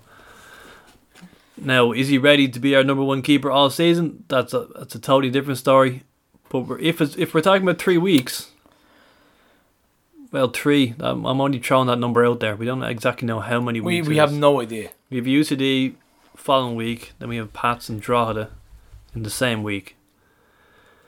We don't know what's going to happen, but all we can do is get behind Leon. And we 100% will, so we know he's going to be starting against Bow, so big shout out to Leon and a fantastic performance in Derry. And we have Milner. Leon Pauls would have saved the 6 million Jews. Milner, that is a quote. That is not me. Milner had a few that night. Did you hear his voice now at the end of the night? Milner, I was like, who is that? I don't know. Is this person in the chat? I'm going to do it all because he sent me a voice. He sent me a 2-minute voice now and a video, and the video was of. He's like, yeah. Remember that you're back from the Premier League. You're back from the Premier League. I'm like, get a strepsil, man. That wasn't even his best message of the night, actually. The best one was after the scrap, because obviously the video went in of the Rovers and Derry fans scrapping. And then that goes into the chat. And then Mueller goes, come back with either the 6 counties or the 3 points. yeah. Either one, please. 9 minutes added on as well, which didn't really... I was a bit weirdy and nervous, but I think we dealt with it well. Well, 9, was that excessive? We knew Al alone would probably be 5 from that. But imagine, that's how important the penalty save was, because we knew the stoppage time was looming. It would have been a different game. By the way, there 9 minutes of stoppage time, someplace, Neil Doyle died of shock. He's like, how can you add 9? 3 max. Yeah. 3 max. 3 max, yeah. So post-match scenes anyway, great one. Some really, really jubilant scenes, fans and players celebrating, and just a nice time in the stands. That one's going to live long in my memory now because I loved it. Well, most of it. When I think back to these 4 seasons, we can't call it a 4 in a row yet. That's a long way to go. But when I think about these 4 seasons, whether we succeed or fail, a lot of it is going to be my memories of the away wins and the players coming over to us at the end and Bradzer. It just sticks in my mind, and I think that one there is going to live long in the big memory. one, wasn't it? I enjoyed that one. Yeah, I love it very much. I absolutely love that. And you can see Brad did it as well. It was a magic night, unbelievable performance, great trip. Cork is the next one, end of the month. First time in 4 years that Rovers fans What date are we can looking at? travel to Turns Cross. So the end of May, last Friday in May. Monster. What we're thinking about doing is we're thinking about running a bit of a friendly bus, because we've been chatting about our kids lately and stuff like that, and in WhatsApp groups and who's involved, and there's actually a mob of kids involved that go to games. And Didn't the junior hoops did this? The junior Galway hoops did the ones? Haribo Express, but Galway in the on cup. our own one alone, between nieces, nephews, we'd fill a bus. So we're looking, possibly Cork could be fairly smoke filled, so kids don't need to smoke yet. We'll possibly look into it, maybe in a little bit less of a dangerous environment, because there's supposed to be more down there with shells. But we're looking at doing it, and I think it'd be great, because we had a couple of father son combos on the bus as well. So I think it could be a really, really good one. But Cork could be a good one too. Cork, Here's a buzzing. phrase. Here's a phrase we haven't used in a long time. Some of our new listeners won't even know what we're talking about. Cork. Dave Barry's sweaty chips. Oh my god, Dave Barry's sweaty chips. How long has it been? Oh man. So yeah, we have 4 straight away wins, clean sheets and dominant away wins. Dundalk, Bows, Pats, Derry in succession. It's magic. It's been fucking brilliant, man. It's been brilliant. It's been so enjoyable. TV notes, Prof. James McLean. Jonesy put this into the LMS group. James McLean wearing the biggest cap of all time. He put a picture of Damon Eimer. His house huge. Between his turkey teeth hanging out of his head and his big stupid cap, his facial features are nearly tipping him over with the weight. And I think he stayed coy on his contract's out on June 30th or July 30th this year, so he'll be there. He'll be playing with Derry City eventually. Like, he's 100% going to play for him. Fresh off his relegation. So we had Aussie Nate. He went up in the car with Gareth Brennan, looking very jolly on TV. Gifts have already been made. Now it was a warm day, I thought. I thought it was lovely. A lovely day for the beer garden. Mild, 15 to 20 overall in and around the ground. Nice day. Well, some people had the jackets on, which I didn't understand. I had the light one on. I had the very light Rains type long jacket on. I knew what was coming. Nate had the sunglasses and the big blue jacket, and I'm just like, make a choice, Nate. That's standard. That's Nate. Well, like, he's got the big Jeff. No, he's got the big Bret Hart glasses on. Yeah, colour one. I thought it wasn't remotely cold on the ground now. Remember on the Sunday before the match? Remember, like, that morning was like really warm, and people were out buying sunglasses and putting in voice messages. What we do with the kids, I need to bring them out somewhere, and then it just lashed rain. Yeah, literally big fat rain. Like, I'm talking thunder drops. So other TV notes, we had Cleary and Grace. We didn't cop this at all now, but Cleary and Grace listened to the Derry team talk, eavesdropping. No way. Yeah, and they got caught out a couple of times and then played dumb. Apparently Rory Patterson was an awful pundit. I have to say they're very dour, the Derry pundits. I don't think they get excited about any. Maybe when the PSNI turn up and get stoned, but I remember, especially during the Crowley and Fendon era, I went up to Derry a couple of times, but there were other times where I'd be listening on the radio, and it would always be Liam Coyle, and it'd be exactly that, like the dour sort of voice. So other notes on TV, us singing We'll Never Die, apparently that came across very well, very loud. And also just thinking back, remember Conan Byrne? What a big deal he made out about that when they beat us in the President's Cup, and how they laid a marker and made a statement and all this nonsense. How silly does that look now? Oh, I actually had an interaction with Dan McDonnell. Was he at the game? Yeah, he was at the game and I was walking by and people were giving him, and I was like, where's his cans? Where's Santry Hoops cans? I don't know what he said. I think he was like, I don't know. I was like, Johnny Warren, get the finger out. The first thing I thought, I was like, where's his cans? He probably has his finger under a button ready to call security. He's just nodding. He's like, he took it all very well. He actually deals with the public very well. So, vindication for Emma Wheatley, president of the Leon fan club. Yeah, and that jersey from the Golden Goal. Can we? It's worth a fortune I think now. It's the Leon Football Fan Club. Ooh. Let's edit that one down. That Golden Goal jersey, Gar. The Golden Goal jersey from for Liam Pose. is it worth a fortune now? Oh, Jesus, yeah. I think it I is. think it went up in value I think by it is now, 200%. yeah. Final note on Leon, we should mention, brilliant from Pico again, because you remember in Oriel Park, that was like Neil Fruge's breakthrough performance, I thought. Yeah. And then Pico pushed him forward so he could get in the limelight. Yeah. And then in Derry, he did the same for Leon. He pushed Leon forward. He dragged him up to the top. A born leader, isn't he, Pico? A great He's moment. just a leader. He just gets it.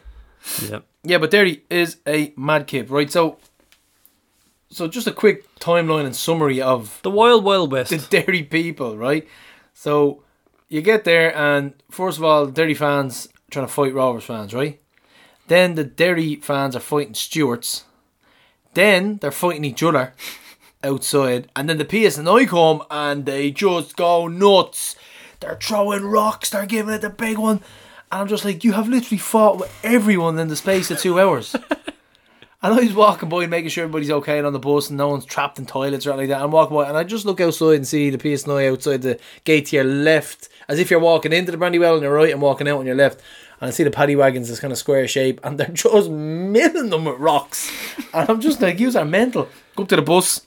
Robbie, how we were? Sorry, Robbie, yeah. So some little 8-year-old young ones that they're cracking the window with a rock. Little child went up and goes, "Hua!" Yeah, I saw the crack in the bus, yeah. And they were throwing hard-boiled eggs as well. But just rocks being... like, you're in the away end and there's that low wall beside the away end.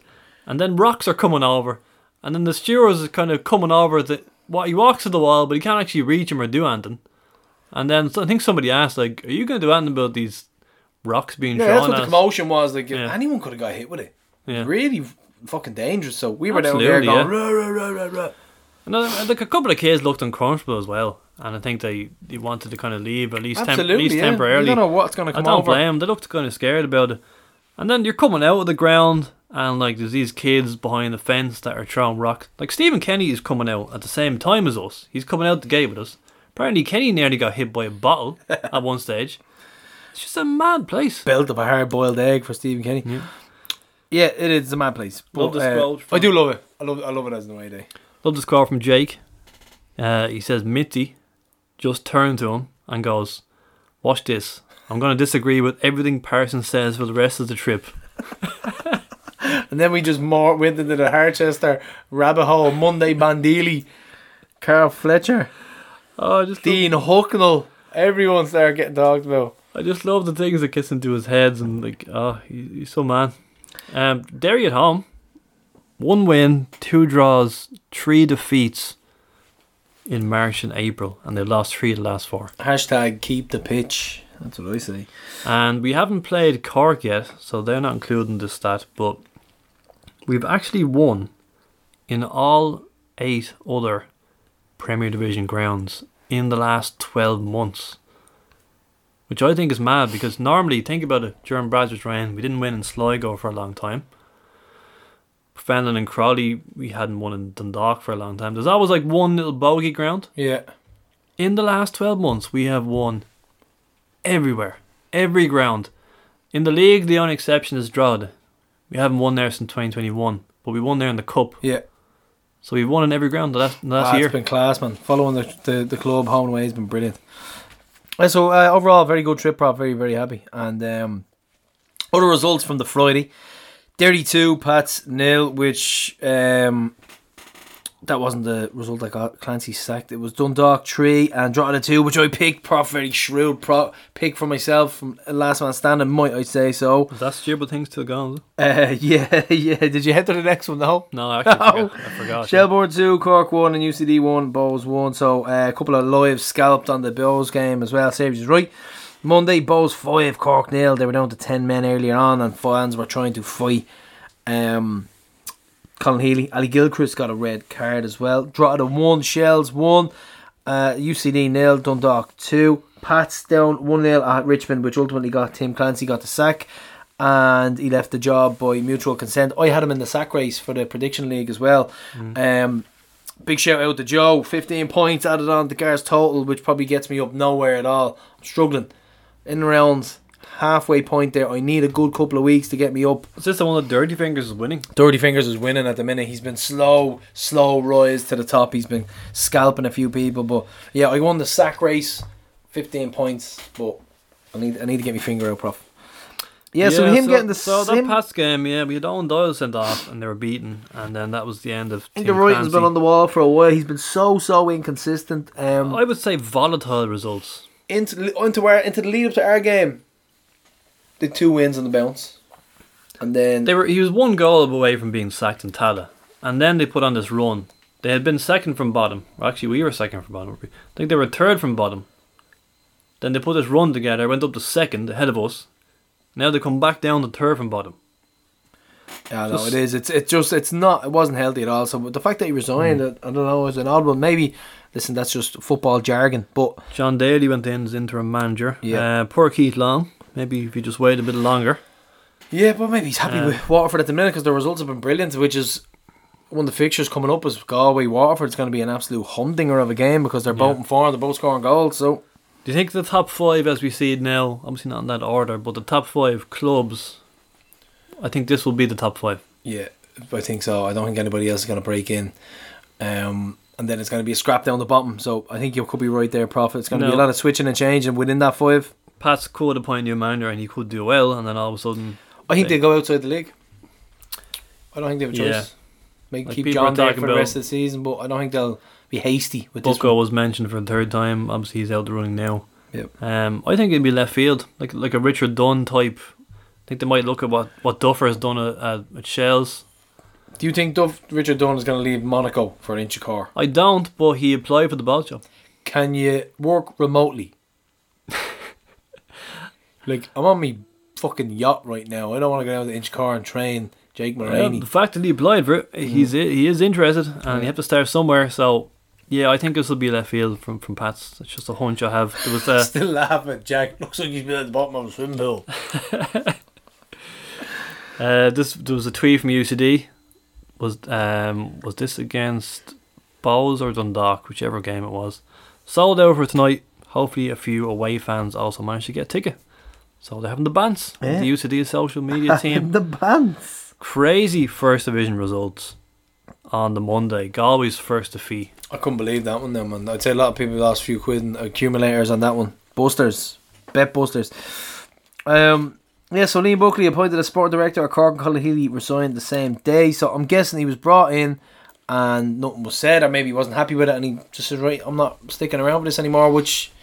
They're claiming there's no correlation, but is there something to do with the owner? Is that getting messy? Well, I'd imagine that as a club, if you can't get your targets in and you're not happy with the players that are coming in, you're not playing well, you need to find a medium or a gap there, and they felt like Buckley was the way man to go to. I mean, Nutsy apparently has a bit of pull and he got some players in for Bowes. Maybe they were looking in the same direction as that, but it's looks like Cork are going to go hurtling back into the first division because I don't fancy them. You don't fancy them to finish over UCD? No, I don't fancy them to go up against a Waterford or anyone like that in the playoff. I don't think they've got the gumption to kind of bring them through it. Brian McKenna, Colin, meet Liam. He's not here to replace you. He's our new director of football. He's here to lead recruitment and support the footballing section. Colin, come back, boy. So that's a quote from Brian McKenna. That pretty much sums it up, I think. Yeah, I think so. Rumours that Bowes will rent Morton Stadium while Derrymount is being redeveloped. How the tables have turned. Concrete soulless stadium, eh? 2041's a long time to be in Morton Stadium, Prof. It's a long time.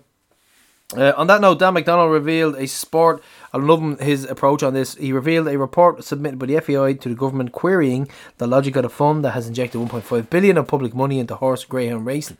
Economic consultants at KHSK have analysed rationale for betting tax on all sports benefiting a chosen two. This was a big story by the end from Dan. So fair play to him for being a leading light on it, trying to expose this and pretty much get more exposure on the League of Ireland. So it's nuts what's going on there. That was a fascinating article. I think that was one of the most fascinating pieces I've read from Dan or any journal in quite a while. Wasn't something I was. I think I was aware of that, alright. I wasn't aware of the details in that 80-20 split between horse racing and greyhound racing. staggering, really. Like when they brought the law in, or when they made the fund at the time, it made sense at that moment in time. I sound like Kenny Cunningham here. Particular moment in time. Pocket of space. But maybe it made sense at the time, but given how the increase in gambling over the years, and especially the increase in gambling on football, the fact that all of that is going into greyhound racing and horse racing, 1.5 billion, and timing is everything. Like Brazzer, obviously a lot of people reacted to this. Radker even reacted, and he just told the party line saying, the equestrian industry, horse sports Ireland, stud farms, they employ tens of thousands of people. Blah, bullshit, it's worth around €1 billion per year. But they're actually, and the FEI have actually analysed where these jobs are. Like a lot of them are outsourced, or like they're not. It's not as straightforward as they were ready. Thousands of people are being employed as a result of this funding. Not the case when you break down the numbers. But you know what who made a good point? Johnny Ward actually made a good point. For all of you gambling enthusiasts out there, who goes in and bets on dogs? I'd go in and have a look at the horses, and I'd be like, there's a name I like, I'll probably bet on that. Other than that, I get the whole horse thing. People are into it. Who the fuck bets on dogs? I think I've done it once or twice as a joke with people. Seriously? You like the name of a dog or something, but not with any seriousness. There's something going astray there, bro. Big shout out to Dan. Fair play to him. Like I say, timing is everything. Brazzer has reacted to this, saying he's urged fans to put pressure on politicians to make this an election issue. Absolutely, man. But I'm just thinking, we could not have done this even 4 years ago. Yeah. We would have been laughed out of the place. Now, we have to be taken seriously. Look at the attendances. Yes, the attendances are rising. Everything is getting better. We need a different option, and it needs to be done. It needs to be approached well. So, Prof, me and you are going to run for local election. Vote for Tftes. Double act. Imagine us in the doll. Tftes in the doll. Tftes in the doll. Former Limerick and League of Ireland First Division winner Big Sam is back with Leeds, and Robbie Keane is set to join his coaching staff. Is this still while Robbie Keane takes a wage off the FAI as well? Is that still going? It was like a 4-year thing, wasn't it? Madness, man. But in fairness, he bided his time. I think God. Big Sam, I think he purposely came out with that mental quote. Came out with a quote saying something along the lines of having the same knowledge as Pep and stuff like that. I think he did that on purpose. But he said stuff like that before. Didn't he once say if his surname was Adardici, he'd be managing Real Madrid? Yeah, I think he did that purposely because he knows there's pressure on the players maybe. And people are talking about that now. It's deflection, isn't it? Yeah. Now they can kind of focus on that, and he'll be the one. Either way, he probably went in there going, okay, it's not looking good here. Might get relegated. So the best thing he can do is just kind of say, okay, let's take the pressure off the players, let them play in peace, and let them all look at me. I'm only here for a short while. He's basically turned a meme into reality, and that's just give it Sam for a season. Give it Sam for 5 games. Literally, that's what we're doing. I think, did you see the games they have? Tough. No, it's going to be a big escape. Jack Bourne, Prof, Player of the Month for April, and Trev's Belter in Richmond won Goal of the Month as well. So we are racking up the... that was a landslide for Trev in the voting. Yeah, big time, yeah. And some ex-hoops news with Gavin Bazunu dropped by Southampton and Andy Lyons Blackpool relegated from the Championship. So not good news, dropping down the leagues. Southampton potentially dropping down the leagues. And I think it says a lot about what the new gaffer possibly thinks about Gavin Bazunu if he's going to drop him for such important games in the lead up to a relegation playoff. So I can't see him playing Championship. Well, that defence in front of him, though, I don't really... They're shocking, man. Do you ever watch them? They're so poor. But Andy Lyons won't be a League One player. He will be a Championship player, no doubt. He's top 6 Championship for me. Anyway, Napoli's first Serie A title since 1990 with Diego Maradona was put on ice on Sunday. 1-1 draw with Salernitana. And we're looking into our away days at the minute. Prof and Jonesy, good friend of the pod, he just back from Argentina. And I think he went to like fucking 7 games in 7 days. In the Bombonera, he was at River. Oh, those videos, he was all over the place. We had a great atmosphere. chat with Scarn about it, and I was so jealous. That atmosphere looked epic. One of my big bucket lists is the Casablanca derby with Raja, and you can do it. All you got to do is book your flights, and then home fans is the name of the company that does it, and they'll sort out your tickets and stuff like that. So that's what we're possibly going to look at. Tftes in Casablanca. It's hotting up and other leagues as well. But the women, Prof. But just as we record here, actually Napoli have sealed their first title in Have they 33 sealed it? years. Yeah, It's done. 1-1 draw with Udinese, so their 1-1 first draw. Scudetto since 1990. Victor Osimhen pushing them to the league title. So congrats to The benefits Napoli. of late recording, Gar. And Pepe, our Rovers fan, our resident Naples. What do you call it? He's not a resident, but he's from Naples, and he goes for the South Stand as well. So Rob Lavelles, mate, Pepe, congratulations. So the Rovers women, they drew 0-0 profit away to league leaders at Peamount, and Amanda Budden made a few fine saves, including a brilliant penalty save just minutes later, followed by another superb save minutes later as well. So looking good again, Prof. Ladies are looking good. Yeah, 89th minute penalty saves. That was the team of the week, wasn't it? About the men's and the women's teams. The late penalty saves and the clean good. sheets. Looking good, Prof. So down to a right. Much harder penalty save, I would say, than Leon's. It was kind of a weak effort from the Derry player. But great save by Budden. That put her in the team of the week. Oh, lovely stuff. It was a bit weird. I didn't see the game now. I was watching the clips. I think they were using those dodgy pixelated cameras because I don't know what was going on. Just the way the camera just came into the box for the penalty. I was like, what? Yeah, another record. I think it's a record for PRL Park in Green Oak, 650.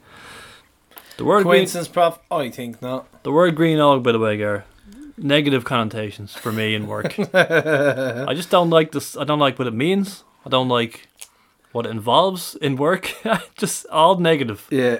But in this case, the home of Peamount United, aka the Peas, apparently. The Peas. Jess Hensey won Player of the Year for April, and Abby Larkin versus Bowes won Goal of the Month. So congrats to the ladies and the men's 19s. Well, we should also mention, Gar, a baby invaded the pitch in that women's game, and the dad had to run on and grab him and take him Apparently, off. there was the husband of the Pats rapper woman. Not a Pats rapper. Oh yeah, that one. we put in the show last week. Shay. Send you back to day 24. Apparently that was. I don't know how true. The men's 19s beat Treaty 3-2 at the Roadstone. The 17s were in action twice, winning 3-1 at UCD and then 3-2 over Sligo Roadstone on Monday afternoon. And the 14s beat Kerry 14-0 at the Roadstone. Learning curve for these young guys. Was this match stopped early, I'm told? Possibly should About have. 20 minutes. Possibly should have been 20 minutes early. Probably before that. I'm hearing. But probably shouldn't have got to 14, to be honest. That is a heavy score. It's disheartening. The women's teams recorded 2 good away wins as well. 19s 4-1 against Athlone and the 17s 5-1 a draw. So we're flying, Prof. And Ireland's men's under 15s won the final of the Torneo della Nazione in the 2-1 win against Italy to bring home the trophy. 7 SRFC players involved, club and country, Prof. So a historic moment for young hoops. And the Ireland women under 16s won a UEFA development tournament following a 4-2 penalty shootout win after the game ended 2-2 in Belgrade. Represented by 5 Rovers players including Laura McCabe, and she's sister of Katie. So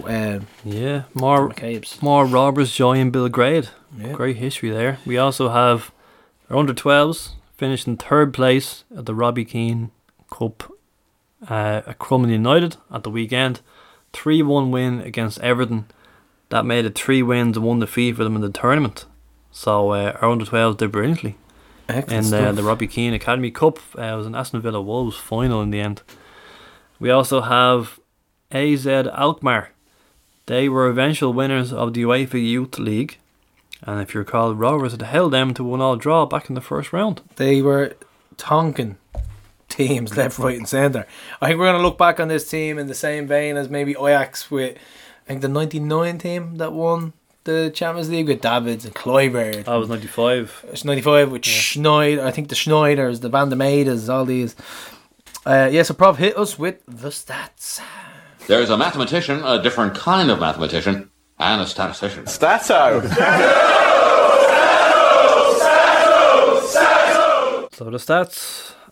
This is the 404th meeting of Rovers and Bows in all competitions since the formation of the league in 1921. 240 5th league meeting. This will only be the second game Alan Manus has ever missed. Only second derby. The other was that game I mentioned earlier where Pauls came in. It was a dead rubber at the end of 2021. And has some Finner stats actually in the derby because Finner made his first start of the season in Derry and did quite well. Finner has 5 goals in derbies. That puts him level with Gary Twigg and Tony Grant, and he's still behind Brando and Trevor Malloy on 6. Gaffney's on 3 now. Gaffney scored a few derby goals recently. And Finner has been on the winning side 15 times, on the losing side 12 times when he's played in the derby. By the way, those top goal scorers, that's since the 1990s. Or since leaving Milltown, basically. And remember this, I've kept track of this over the years. Since the 1990s, players have scored for and against Rovers in these derbies. And we have a new addition to the list as of last season. So that was Trevor Malloy, Tony Grant, Pico Lopez, Danny Mandroyo, Dean Kelly, Derek McGrath, Tony Cousins, Jason McGuinness and Andy Lyons. Added himself to the list last year because he scored both for and against us. With this, that Liam Burt could join that list because he's scored twice against us. I think at least twice. Sent Jack for the shops, remember? Yeah. Bottle of Cocoa Pops. So if he was fit enough to play and also score, he could join that list. Whereas Dylan Watts cannot join that list because he never scored against us. So Watts won't be on the list. But he has scored in a derby before for us. We also have Brazder against Bowes. Since Brazder's taken over, his record is 13 wins and 12 losses. Actually took him a long time. Jesus, remember that streak? It actually took him a long time to even overtake Keith Long, 12 to 11. I remember that as well. So now it's 13 to 12 total. And very few draws in derbies under Brazder. Only 2. 2. So 13 wins, 12 losses, 2 draws.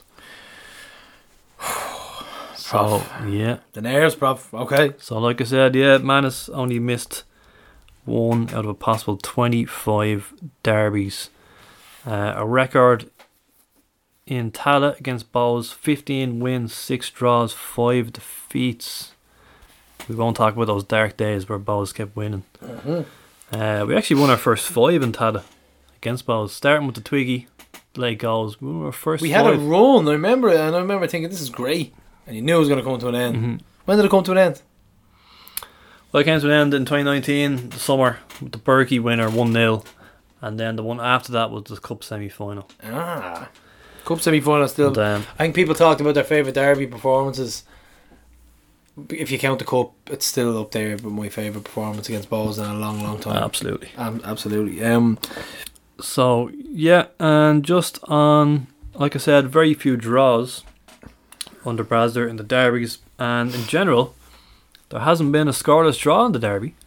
I've used the stat before and I nearly jinxed myself, but thankfully Gaffney bailed me out and got a winner last time. 28 games since the last scoreless draw against Bowes. That was the 2015 Leinster Senior Cup semi-final in which one Trevor Clark made his senior debut in football. I haven't bet myself to eat me on Mickey in a while. So it's never good to say that. I'm not gonna. No, I'm not gonna and tie yourself down to that. No, I won't go down that road yet. I was gonna mention something about a scoreless draw, but I won't. That is the longest run without a scoreless derby since a run of 32 games between Rovers and Bowes between 1992 and 1999. So long run, prof. Yeah. So that's it for the stats and proper start 11s predictions.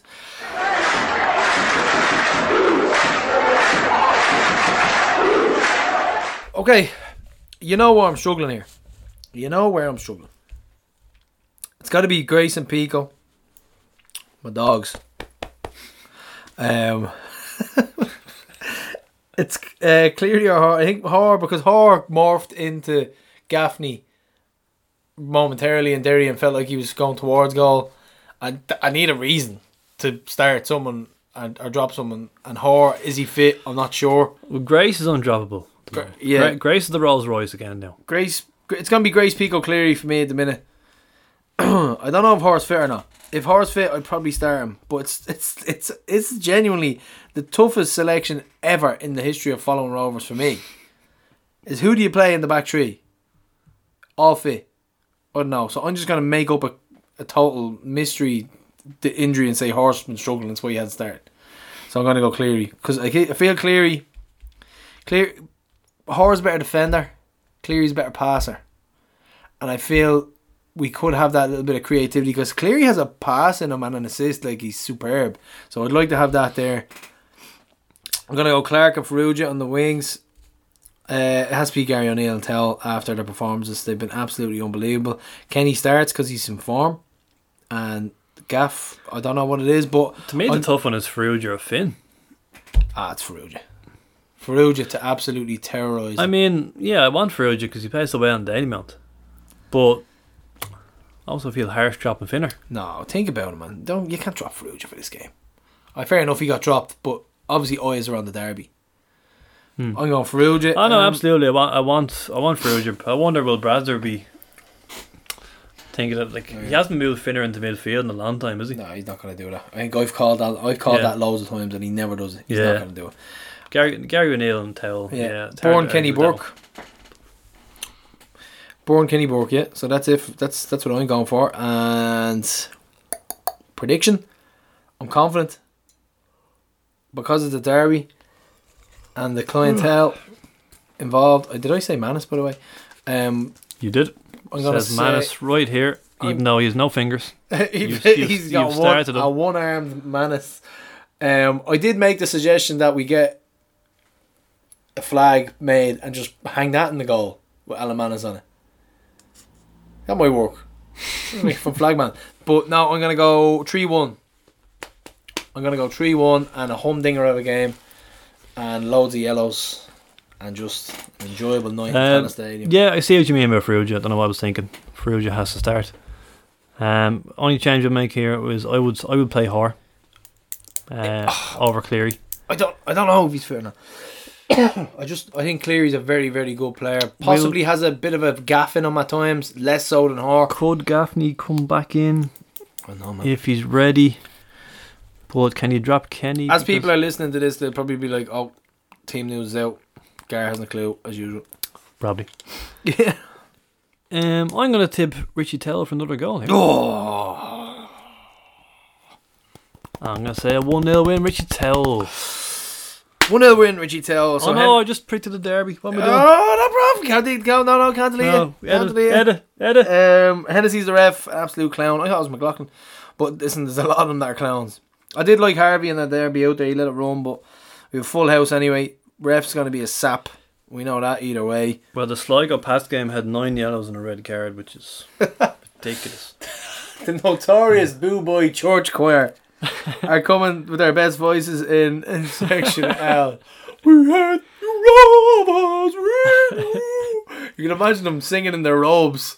They actually put out a broadcast or whatever, some post on Instagram. They're like, let's cause a racket in Tallaght. It's like, it's a derby, mate. A racket. You're actually a call to arms for the derby to make noise. Apparently Daily Mount's been stinking.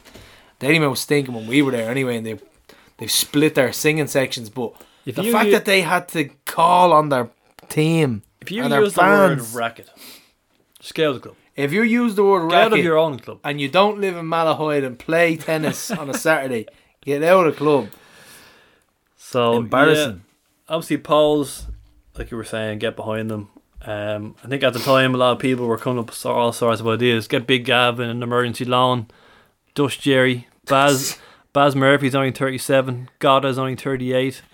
Markus Poom is Elfala. Get him out of retirement. I reckon. I think Leon is going to be buoyed by that. His confidence is going to be sky high. He's going to have all good vibes and training all week. Yep.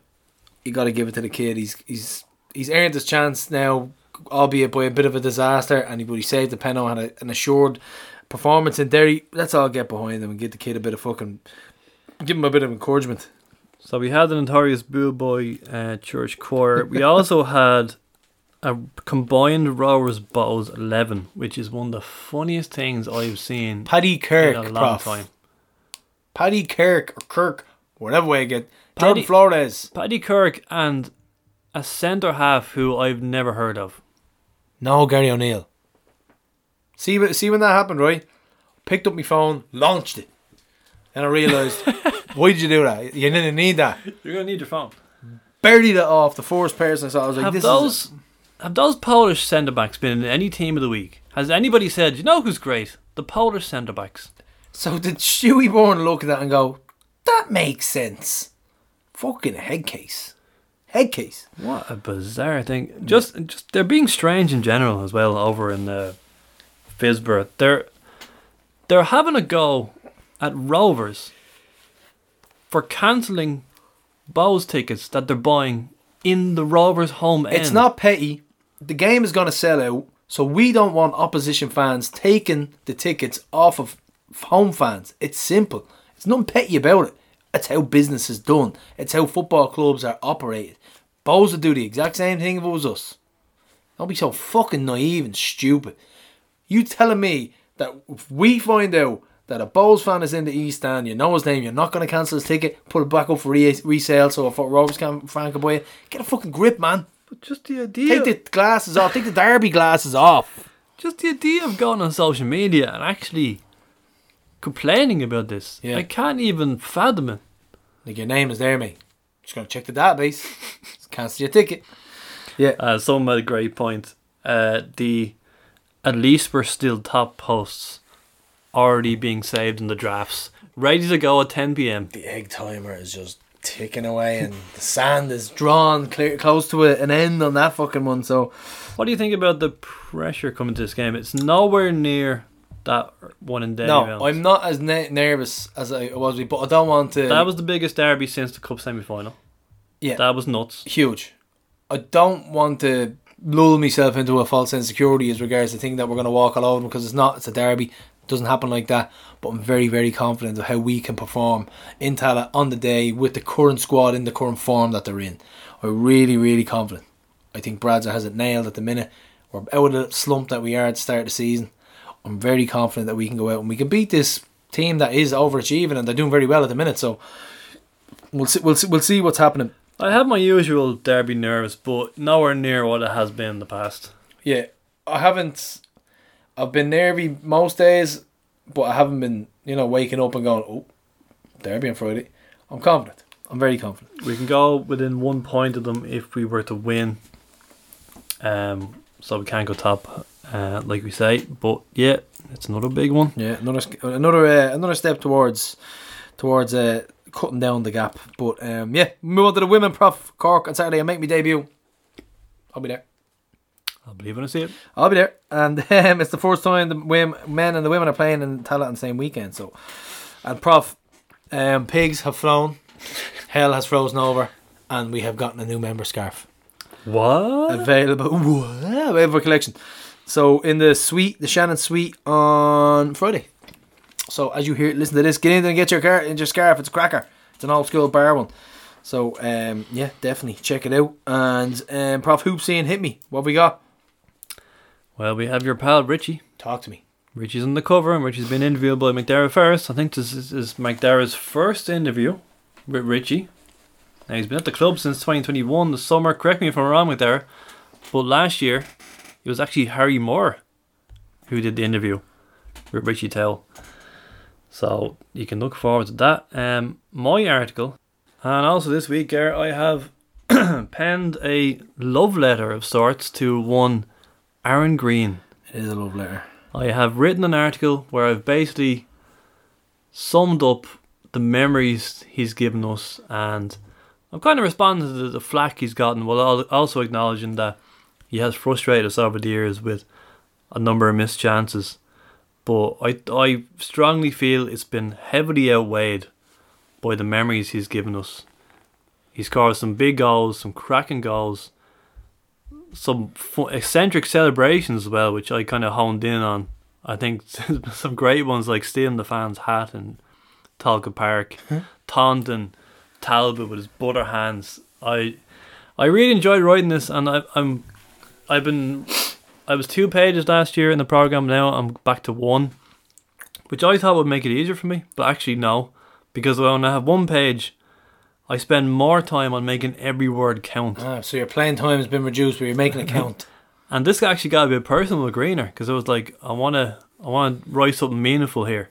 He has to read this, bro. He has to read this. So what was your... He already loves you. I just showed you, Gary. What was your thoughts? Honestly, I put this into our group not too long ago about his highlights as a player, and you could look at his lowlights as well. You could highlight the misses, but I always want to go for the positives, and he's given us so many good moments. This is a must read. Get yourself just get hoops in. It's fucking brilliant. It really is. It just highlights how good Greener has been for this team. Attitude wise, moments, everything. Don't mind the bad ones which are on the pitch. Realistically, a couple of misses, but listen, brilliant. And he's been such a good player for us, and he has been missed at times this season. So you think back to the start of the season, the rumour mill had him going to Pats, didn't it? Oh man, done and dusted and all. I think at one stage, I think I saw him leaving the ground, and he was like, I was like, oh yeah, listen, touch it. He goes, no, you want going to Pats? No, just taking the piss. I remember the points I asked him. We shook hands. I was like, this isn't a goodbye, is it? I was like, don't ask stupid questions. Everybody was going around thanking him. Oh, listen, thanks for everything, Greener. He's like, I'm fucking not going anywhere, man. But that's it for this week, Prof. There was loads I actually didn't get to say. Just class. That he's my favourite person to interview, and that even includes Joey O'Brien, who I absolutely loved interviewing. But Greener, every time I talked to him before or after a match, he just gave me some sort of insight that I didn't get off with other players. And he was funny as well. He just gets it, doesn't he? Just a great person to interview. He just gets it. Or as Ozzy Nate said on the way home from Bergen in Norway, fuck him out! Need to get rid of Green, man. Need to get rid of him. Fuck him out. Fuck him out. Tramping through the Norwegian mountains. So that is it for this week, Prof. We are buzzing. It is a big derby day. Getting nervous. I think we'll do it. Prof, see you in Block X. It is time to beat the balls. Keep on hooping. See you.